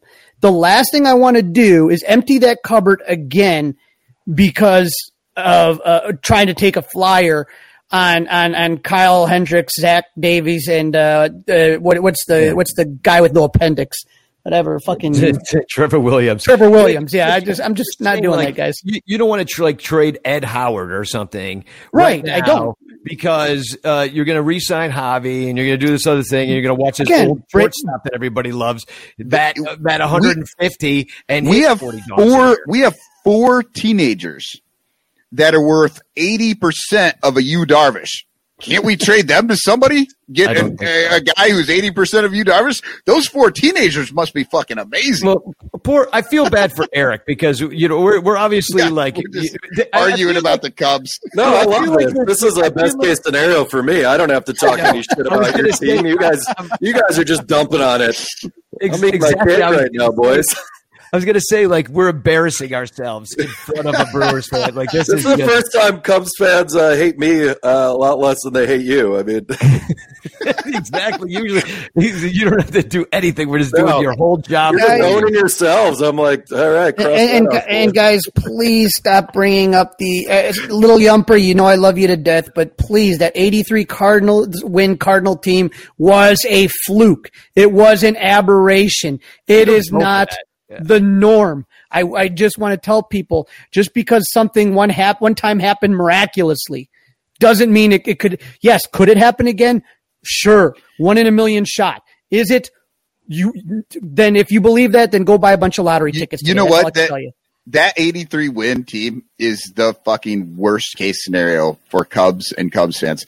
If the Cubs do nothing, right, and they somehow squeak out the division by 1 game, and then they fucking go and win the World Series, it's going to be an amazing fall, and we will never see another good team again because the Ricketts will be like, apparently the way to win is to fuck your team every year for 5 years, and then you'll get another Well, World Series. People are looking at the Rays and stuff. They're looking at these small market teams. They're looking at the Brewers. They don't have the payroll we do. And not only that, but that Cardinal team, they changed the format of the postseason so that shit didn't happen again. So now you have to play that one game wild card against another team. So you're down your ace going into the second series who's rested and has everything set. So it's not like it's going to happen again, not in this format. If it happens again, it'll be a miracle. Blow it up, man. Trade everybody away. Re-sign the guys. Won't have to trade everybody. But re-sign the guys you want back on the Cubs in the next year. I mean, why not? Again. I mean, I could see you guys going like this, like trading for Scherzer and then signing him to the deal that nobody wants to give him, and just have aging Scherzer being a pain in the ass for you. Just being more and more annoying as he gets worse. Yeah. He's a grumpy old man now.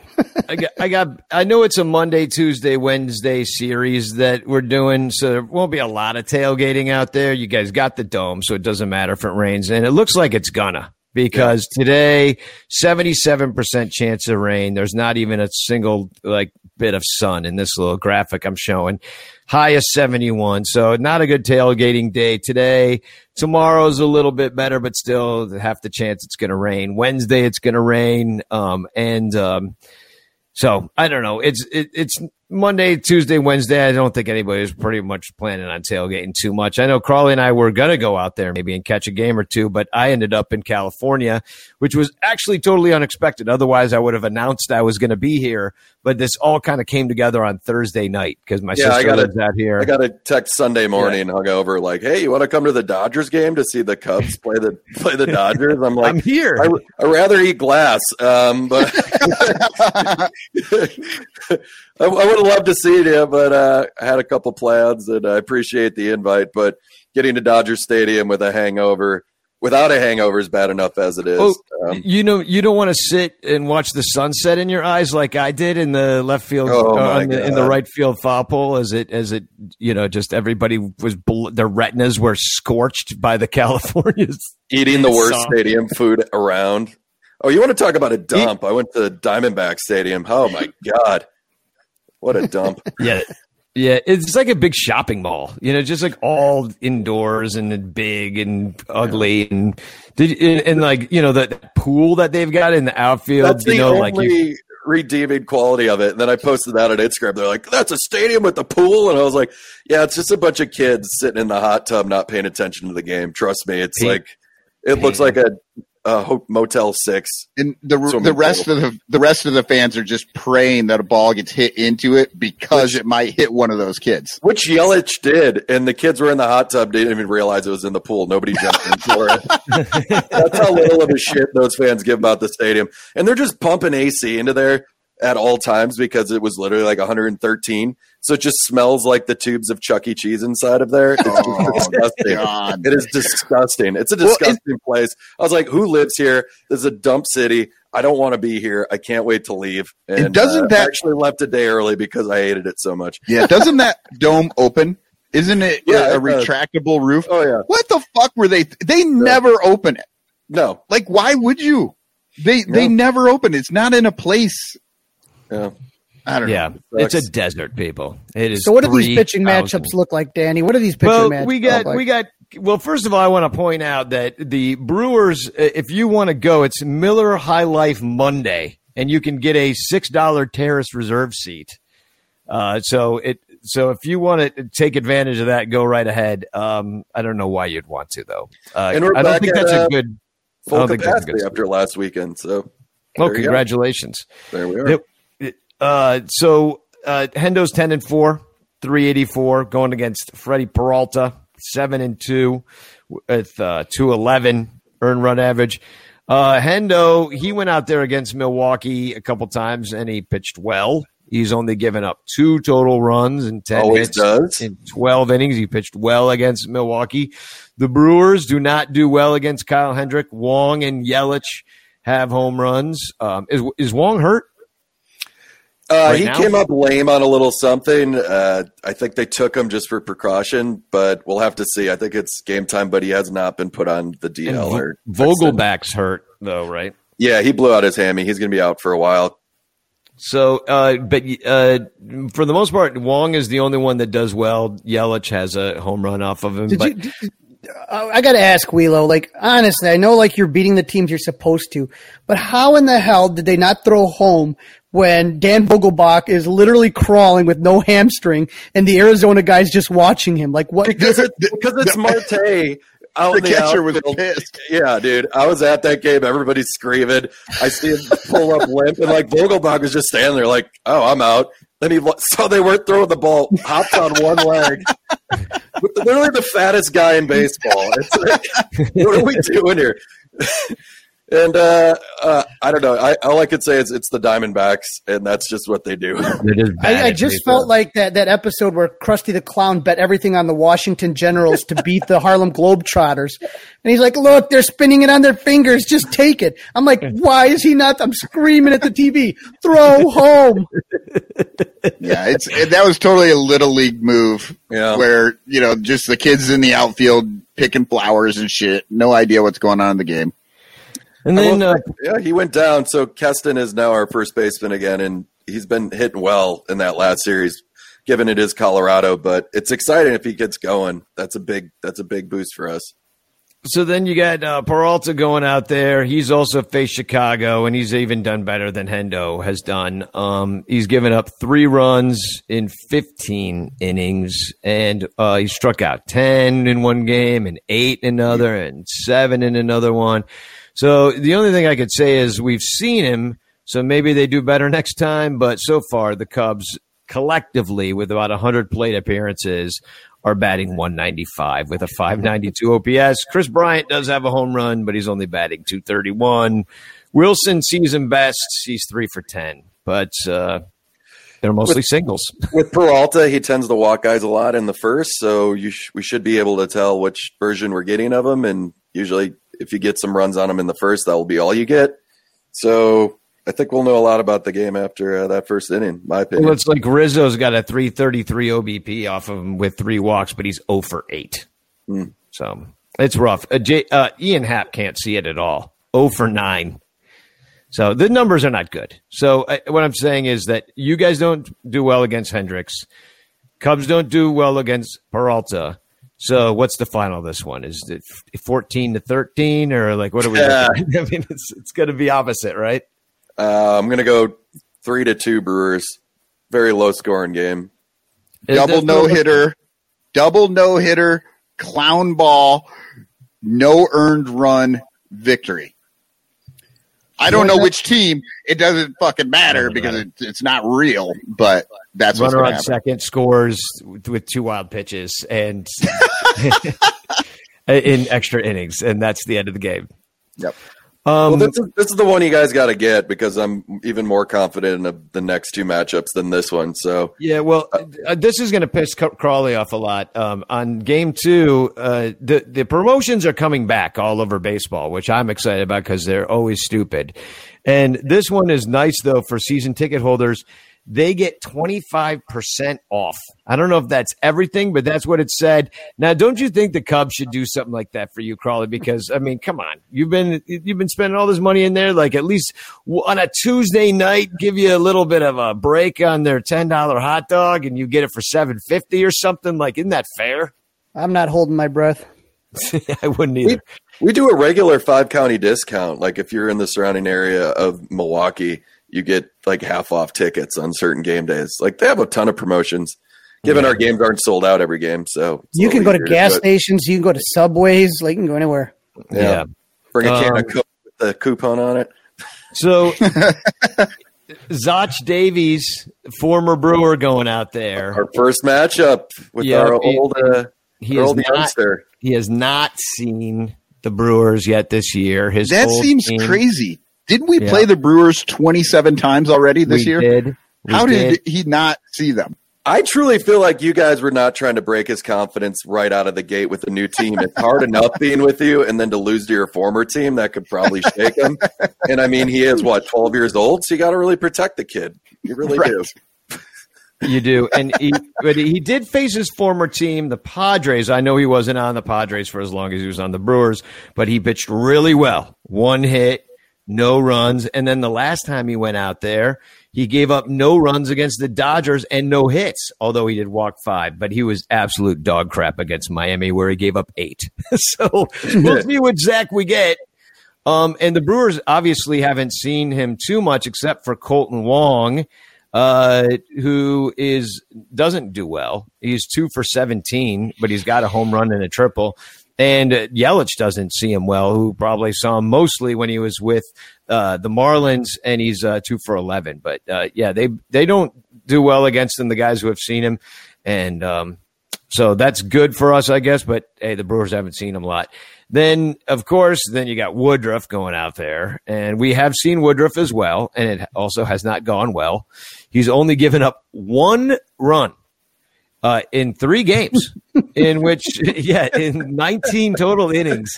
So it's just ugly for us. I mean, he struck out. Against their. Oh, sorry, go ahead. He struck out 22. So go ahead. You want to say the one hit? Last Arizona series, 7 innings. What is it? 3 hits, one earned run, 9 Ks. 9 Ks. So he's been really good. He did manage to lose to Colorado, where he gave up 5. That was his worst start of the year. That happened on June 17th, a couple starts ago. So, in Colorado. Yeah, that's easy to do there. So, and then here's what the Cubs do against Woodruff. It's ugly. It's ugly. I'm not going to sugarcoat it here. Jock Peterson does have 2 home runs off of him, so get excited, folks, because he's going to lead off the game with a solo home run, and then that'll be it for the Chicago Cubs as the Cubs lose 8-1. No, it's it's ugly. They're batting 156, 472 OPS. Hap's got a homer, but everybody is just terrible against him except for Jock Peterson. Rizzo's batting 150. Chris Bryant, 2 for 20. 2 for 20. Rizzo not much better, 3 for 20. It's ugly, guys. I don't know what to tell you. Javier Baez, 1 for 16. Oof. Bryant, though, has struck out half the times. 10 strikeouts in 20 at-bats. I mean, take the under on the Cubs. Woo. And then in game 3, all right, so what do you got for this game? Zach Davies comes out, former team, fire lit nut under his butt, no hitter under his belt. I'm going 4-2 Brewers. We get 2. That's very optimistic for a Cubs fan, because I don't think I would give us that much credit. Who do we get him off of? Like some guy at garbage time, a position player, or like what happens? You go yard with the roof closed once. You'll get 1 off of Woody. He is prone to a home run if you are going to score any runs. So I could see like a walk and a jack getting you. We'll hit one of those awesome center field home runs that just go and hit a wall and then come back, and might be the most boring fucking hit in all of baseball.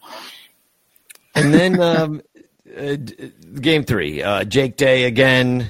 He's coming back around. He has faced Milwaukee. It went okay. He gave up 3 runs over 5 innings, and then he gave up 1 run over 6 innings, and that was good. He struck out 8 against Milwaukee. And then the Brewers, they've seen him a heck of a lot, and they don't do well. But I think this is mostly old Jake. Colton Wong's not good against him. Yelich is okay. He's got a dong. But the one thing I'll say is Jake's been giving up a lot of home runs lately, and Yelich is the only guy in 155 plate appearances to get a home run off of Jake. So, and then Corbin Burns is going out there for the Brewers. And, when the Cubs have seen him, the one time it has not gone well at all. They got no runs on 2 hits. Corbin went 6 and struck out 10 in 6. And the Cubs are just absolutely terrible against him. Javier Baez is 1 for 12. Anthony Rizzo is 0 for 9. Wilson Contreras is 1 for 6. The only guy that's good against him is Jason Hayward, really. But it's not much. 3 for 7 with the homers. Got a double. So, and after that, there's not much more to look at. Peterson's got a homer. I don't know. It's ugly. The Cubs' numbers against these pitchers are absolutely terrible. The best thing I think in this game, game 3, is it's a day game, and kids and seniors can do. It's basically seniors run the bases day. They run the warning track. It's called How long the does that senior take? stroll. Exactly. The senior stroll is going to happen. So after the game, make sure you stick around to watch old people going around the warning track. And yeah, I wonder do they make them like clean up the stadium? It's like the last game of the series. Like will they be racing against Vogelback, and who wins? Oh my God. Are they just going to attach like Swiffers to their walkers and just like make them walk around? Oh, walkers! I mean, they live in Milwaukee. They're overweight. They're in Rascal scooters. Rascals, More of a drive around the stadium. Where they're going to put that rake, the field rake, on the back of there so that they could rake the warning track. Oh man! So there's your series. You are seeing the three-headed monster, and I think I mentioned on this podcast before, like I think there's not a ton of talk going on about how good these three actually are, and it kind of reminds me of like Syndergaard and DeGrom and Matt Harvey. Remember back then? Harvey, yeah, the Dark Knight. You're on the cover of every Sports Illustrated, and there's just all this talk, this three-headed monster, the Mets, and I'm like, where is this for this Brewers three-headed monster? And I don't know if they've been doing it for a long enough period of time, but I truly think it's going to be a storyline if they keep it up going forward. They're still on the DeGrom story, so there's no room for anybody else. He's pitching so well. Like even on our broadcast, they'll talk DeGrom for 2 innings. I mean, there could be a national broadcast that's Brewers versus Royals. Not that they'd ever put that on TV, but there could be that. they could have that show going on, and they would still manage to bring Trevor Bauer into the conversation as well. I mean, it's going to be the Bucks versus the Suns in the NBA Finals, and they'll probably find a way to talk about DeGrom. So let's get some temperatures checked. Today we're going to talk about taking a rectal temperature. Do we have to take it rectally? Yes. I think the Cubs are about to take it rectally. How it feels after. Can you play that again? She looks a little too excited at the end with that. I know. Well, that's right. This is Eric's first time seeing this drop. Sure, I'll show it to you again. Today we're going to talk about taking a rectal temperature. Do we have to take it rectally? Yes. Yes. She looked demonically happy at the end. She was excited. Yes. She lisps a little bit too much on that last S. You know what I mean? I think she's getting a rectal thermometer as she's speaking. Yeah. Yes. So how's everybody feeling? I mean, it's baseball. Weird things can happen, but I mean, Cubs are limping in, I'll be honest. I mean, the only good thing about yesterday was that they saved the good bullpen arms to at least try to get there tonight, against Peralta. I don't know. Yeah, what are your predictions? I think the Brewers take 2 or 3 here. And even if we don't, I'm all right with that because we got the Pirates coming up next. So it's almost just hold and serve. That's what I would love out of this series. And, I almost kind of want you guys to win 2 or 3 just so you have to keep everybody on your team. And it just becomes purgatory. that 2 of 3, I think, is exactly what's going to happen. Yeah, I think the Cubs win 2 of 3. Yeah. Where are you, Crawley?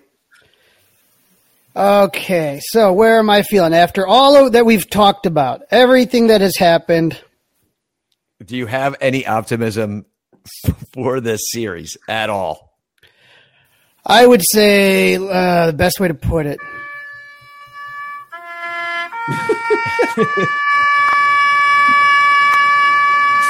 Are we going to get dinged by YouTube for that? I'm going Milwaukee sweep. I just seeing what I saw, seeing Kershaw absolutely pants him last night, seeing how I put the numbers up earlier, the record strikeouts, and I honestly I'm trying to find optimism. I can't. I looking at when you put those numbers up here, and every guy is batting roughly about .182. Yeah, no, these all 3 of these guys have carved up the Cubs lineup before numerous times. So it wasn't like we saw him one time and then we got back out there and managed to get 5 off of him.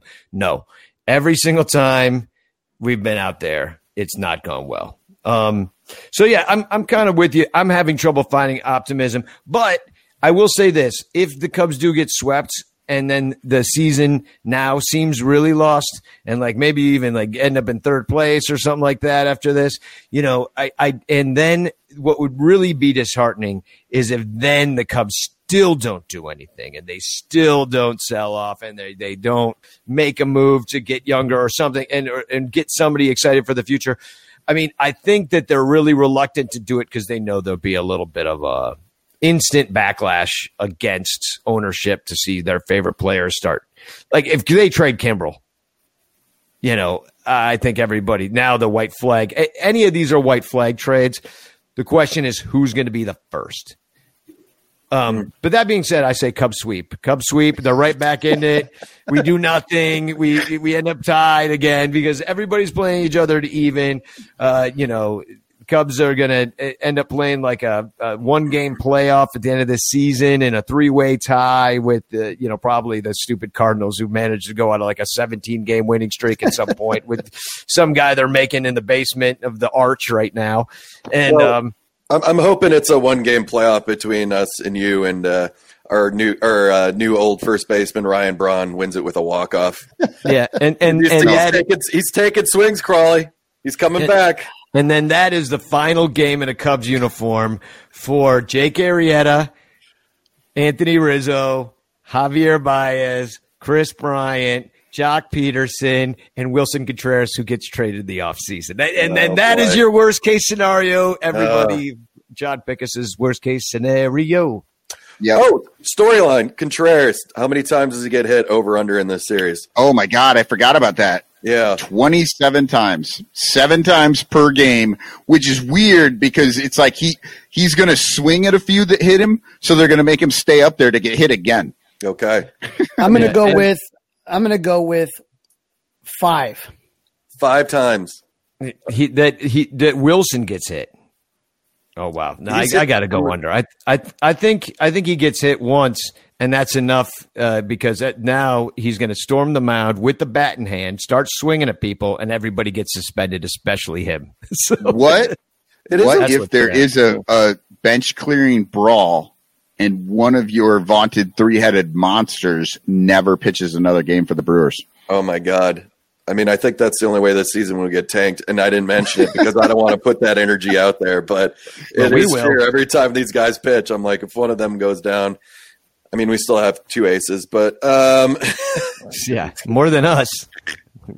But, yeah, Big breaking news. The Cubs are going for it. The Cubs have added Tony Cingrani to a minor league deal. He had been with the Lexington Legends.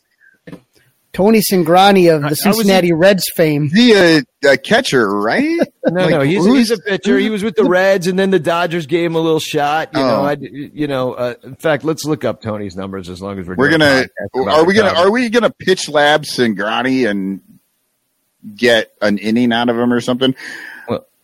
Or no, he's going to get a spot start and then they'll DFA his ass right after. He was on St. Louis. They're going to make him go 7. In a 12-run blowout, just fucking keep pitching. So this is one of those situations where Tony Cingrani is wearing a Cardinals hat. He's a left-handed pitcher. He's from drumroll, please. He's from Evergreen, Illinois, so get ready for that story. Oh, yeah, I can't wait. Yeah, I don't know. Where's Evergreen? I've heard of Evergreen Park. But. It doesn't matter. People in Illinois tend to say they're from the Chicagoland area, regardless of where they live. Like East St. Louis, Chicagoland area, So Cingrani's wearing a Cardinals hat in his picture, but he has never played a single game for the St. Louis Cardinals. He was with Cincinnati forever. They were really high on him when he came up in 2012. He was supposed to be the second coming. Injuries kind of derailed him, and then he didn't pitch well after that. So, he's been around for a while. His last stint was with the Dodgers in the majors, and it looks like they were using him exclusively out of the pen, whereas he came up as a starter. So I don't think he's going to be a starter for us. So also breaking news: Trevor Story is going to be in the home run derby and as such, just ruining entirely all of his trade value. Announcement. Guys swing before the trade market. Yeah, let's do that. Yeah. So quick announcements. Happy birthday, John Vasky. It's your birthday today. I hope it's a good one. Longtime listener, good friend of the show. And I'll be in Cincinnati on Friday night watching that game. If it doesn't rain, looks like it's going to rain. And so if you're going to be around, I don't know, come say hi. I don't even know where I'm sitting. Somewhere in the upper deck. And then also I wanted to say I might be there Sunday too, but I'm not sure. That's the 4th of July. And I might be, with our good friends from the, what's it called? The Nasty Boys, new Nasty Boys podcast. Billy DeVore, which Eric, do you know, you guys are both stand-up comedians. Do you know Billy DeVore? No, I started following them on Twitter, though, after you talked about him on the last time I was on the show.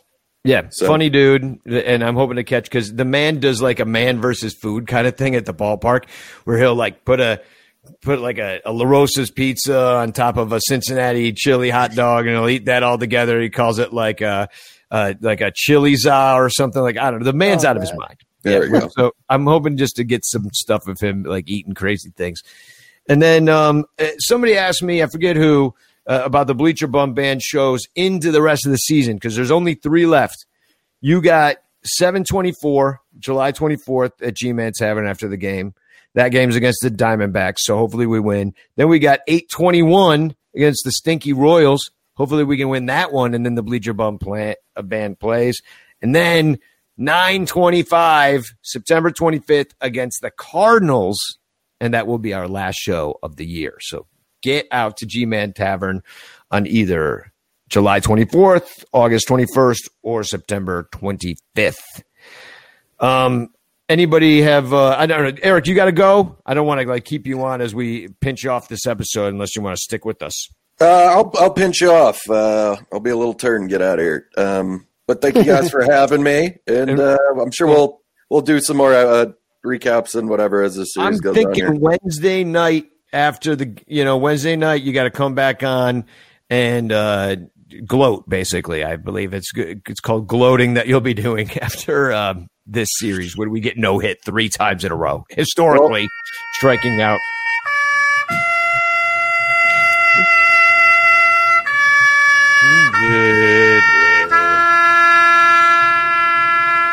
Da, da, da. Wait, I mean, could they make caps any sadder? You don't know how happy that made me. All right, boys. Thanks for coming on, Eric. Oxford. Yeah, thanks for coming on. Wait, no, I said it wrong. All right, damn it. All right. Do we have any TFCs? These flexing cube fans that are out there? I don't. I failed on this one this week. I went with the simple one here. I went with take a look here. Cubs prospect Brian Smith says, I need to know the odds of Hayward, Sogard, and Jock all getting on against a lefty pitcher. Matt, Cubs Smurf, said 69. Nice. Perfect. That's all you need. Nice. Very simple math. And I also just have I kind of have 2. One of them is me, because I'm still mad that the Cubs wouldn't put my tie guy on a brick. But so I'm thinking like, yeah, and by the way, I have not gotten the refund yet back on my card. I have gotten 2 emails from the Cubs now saying, congratulations on your purchase of a Cubs Wrigley brick. Make sure you check the final spelling of your thing, and then there's no link to click. I've gotten 2 of those emails from the Cubs. I have not gotten the money back. So basically, get your shit together, brick people. I don't know what your damn problem is. I hate the Cubs for this. So I want to try it again. If I don't get the money back, and I'm going to put this on the Mai Tai guy brick. The Cubs won't put Mai Tai guy on a brick. I think that I'll see if I could get that through. And then my final TFC is from our good friend of the show, E.E. Cummings. No, Michael Cotton gets my TFC this week. He has a picture of Kimbrel getting checked. It looks like the umpire is going down his pants looking for something that maybe Kimbrel shouldn't have, that he's doctoring the ball with. And Michael, you did a great job captioning this photograph. You said, I mean, yeah, there's sticky stuff on it, but it ain't a foreign substance. I did enjoy that. It was very funny, dude. So there's the show. I mean, it does not look good. I know it doesn't look good right now, people. I don't know. I'm trying to find some optimism here for us all, but I'm having trouble, as probably most of you guys are. I mean, Crawley, you sounded depressed starting the show. Michael, you literally have a dumpster fire behind you. I came all the way to California. This reminds me of when I went to New York, to Yankee Stadium, in 2 April games, which the Cubs, there was a rain out, and they ended up playing a doubleheader the next day. And I went to 2 baseball games, and they were not 7-inning games. They were 9-inning games in the freezing cold. And I watched the Cubs not score. Maybe they scored 1 run. I don't know. But it was, they lost both games. They didn't score at all. And that's what yesterday. We drove 3 hours, sat in traffic, so annoyed, left plenty early, you think, to get to a baseball game, 3 hours for the game. Didn't matter. Still end up showing up in the 3rd inning. Go in there, it's already 6. It felt that way. It felt that ugly and that terrible. And I'm just hoping that, the Cubs come and they treat this like a home game. You have some Cub fans up in there. The best you can hope for is, maybe getting 2 of these, but I don't know if that's good. It's hard to say. I told everybody that June 31st was it. That's the date that Jed had circled, June 31st. And so we're sitting here today on the 28th. So you have 3 days to figure out if the season continues or if you start selling. Well, the crazy thing about that is there's no such thing as June 31st. Like the date does not even exist as an actual. I made it up. Exactly. there's July 31st is the trade deadline. July 1st. So by July 1st, I said June was the month right at the end that you're watching there. Oh, man, I just wish. I wish this was like 2015 when we didn't because this is a team we didn't expect to be any good. And when we got to this point in the season and they kind of had a shot and they were actually playing well, like it was fun. Like I hate the fact that we have what seems to be a pretty good team. Pretty good. Like, right now, they're pretty good. They're 3 games out of first place. They're in first place until the fucking Dodgers kick their ass. They're a pretty good team. I wish we could enjoy it. I wish it would be more fun. It's just so frustrating to have all the other shit. Like for them to go out there and keep getting like quite a few W's. And they're over 500, and they're in the running for the division, all this stuff, and yet everything else that has the Cubs logo on it is the dumpster fire behind me, and it's so fucking frustrating. I'm gonna leave you with one stat here.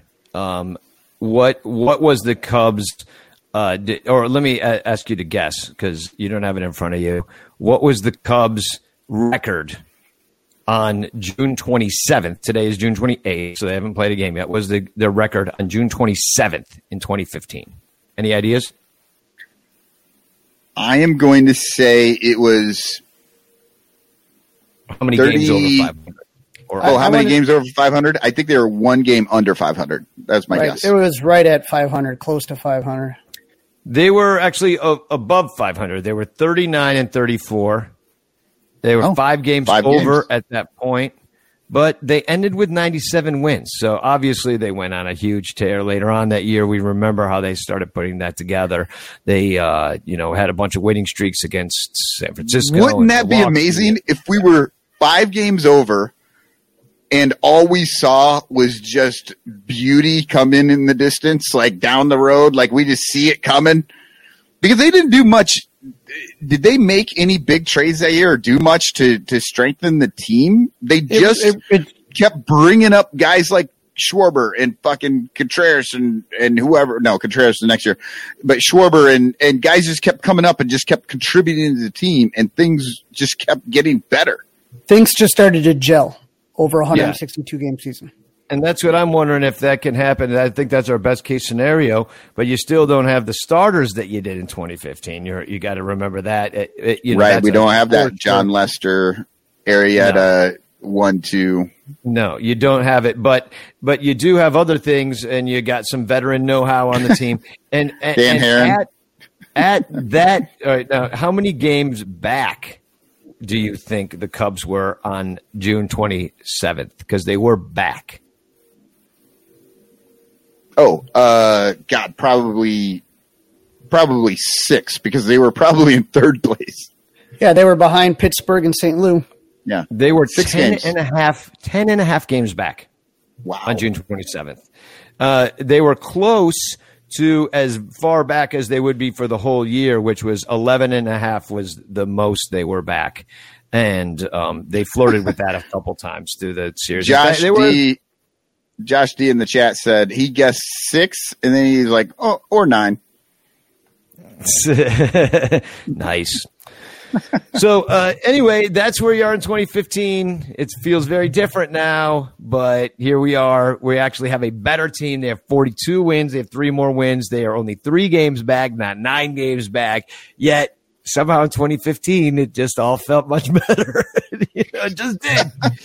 Because looking ahead, you knew brighter things were coming in the future. You saw what they had, and it was just starting. And now we're at the opposite end of this spectrum. And we see the darkness at the end of the tunnel. Yeah, I don't think that's the right. We see the cloud in the middle of that silver lining. Yeah, right. The silver lining's actually been hurting our eyes for a while. We're staring directly into the cloud now. Yeah, and now I just got struck by lightning. So that is a show. I think I might be losing internet here. So before it gets any worse, let's spagog out of here and call it a life, shall we? And we'll see you Wednesday night. Yep. Spagog. Spooko. No way that Wrigley!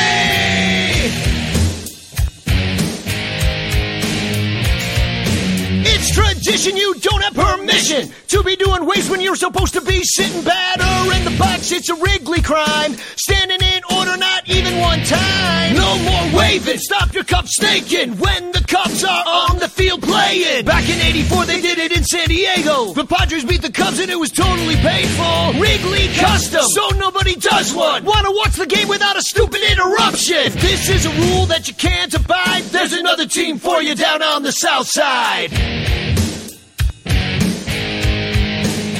No way that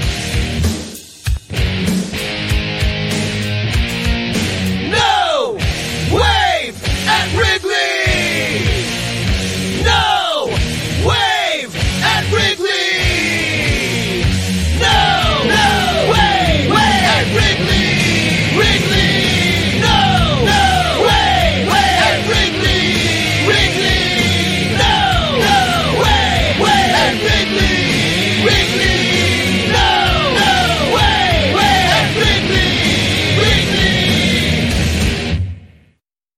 I want to tell you a story. It's a story about a scandal, broken relationships, gossip, rumors, money, corporate rivalry, and a broom. A performance-enhancing broom. My name is John Cullen. I'm a comedian, podcaster, and for 20 years, I was a semi-professional curler. And I want to tell you the story about how a single broom almost imploded the 500-year-old sport of curling. We felt like we were bringing a knife to a gunfight. It's the story of a superstar and his fall from grace. Well, I was being dragged through the mud. It's the story of 2 brother entrepreneurs with a dream. I said, that's great news. It's a story of intrigue. I still don't understand why we want to keep his name secret. The full story has never been told, so I'm going to tell it. Broomgate, how a broom almost killed curling. It was a year I'd like to forget. To listen to Broomgate, search for Broomgate in your favorite podcast app. That's all one word, Broomgate. We're driven by the search for better. But when it comes to hiring, the best way to search for a candidate isn't to search at all. Don't search, match With Indeed, leveraging over 140 million qualifications and preferences every day, Indeed's matching engine is constantly learning from your preferences. So the more you use Indeed, the better it gets. And listeners of this show will get a $75 sponsored job credit to get your jobs more visibility at Indeed.com/match. Just go to Indeed.com/match right now and support our show by saying you heard about Indeed on this podcast. Indeed.com/match. Terms and conditions apply. Need to hire? You need Indeed. Achieving a gorgeous grin from home isn't a total mystery with Bite Clear aligners. Just don't be surprised if all of your sleuthing friends start asking, "What's your secret?" Begin by ordering your at-home impression kit today for only $14.95. Bite Clear aligners are doctor-directed and delivered to your door. Treatment costs thousands less than braces. Plus, they offer flexible financing, accept eligible insurance, and you can pay with your HSA FSA. Get 80% off your impression kit when you use code WONDERY at Byte.com. That's BYTE.com. Start your confidence journey today with Byte. What makes a life a good one? Is it the adventure you have? Or the friends you find along the way? Maybe it's pursuing your passion while striving to protect, defend, and save what you believe in every single day. So, what makes a life a good one? In the Coast Guard, we think it's all of the above and more, but you'll have to find out for yourself. Visit GoCoastGuard.com to learn more. I normally find bras to be so uncomfortable and constricting, but Skims has changed that. You know I love Skims underwear, so I finally tried their bras, and Skims has delivered again. Skims bras are worth the hype for the amazing shape and support they give, but what I wasn't expecting was how comfortable they are too. I've tried so many bras in the past, and the main issue that I have is that they weren't supportive enough, to the point where they felt slouchy. I love my Skims wireless form bra because it's so comfortable and supportive. The older I get, the more I care about actually being comfortable in what I wear every day. And with my wireless form bra, I no longer have to sacrifice my comfort for the support I need. Shop Skims bras at skims.com, now available in 62 sizes, 30A to 46H. Plus, get free shipping on all orders over $75. If you haven't yet, be sure to let them know we sent you. After you place your order, select podcast in the survey and select our show in the drop-down menu that follows.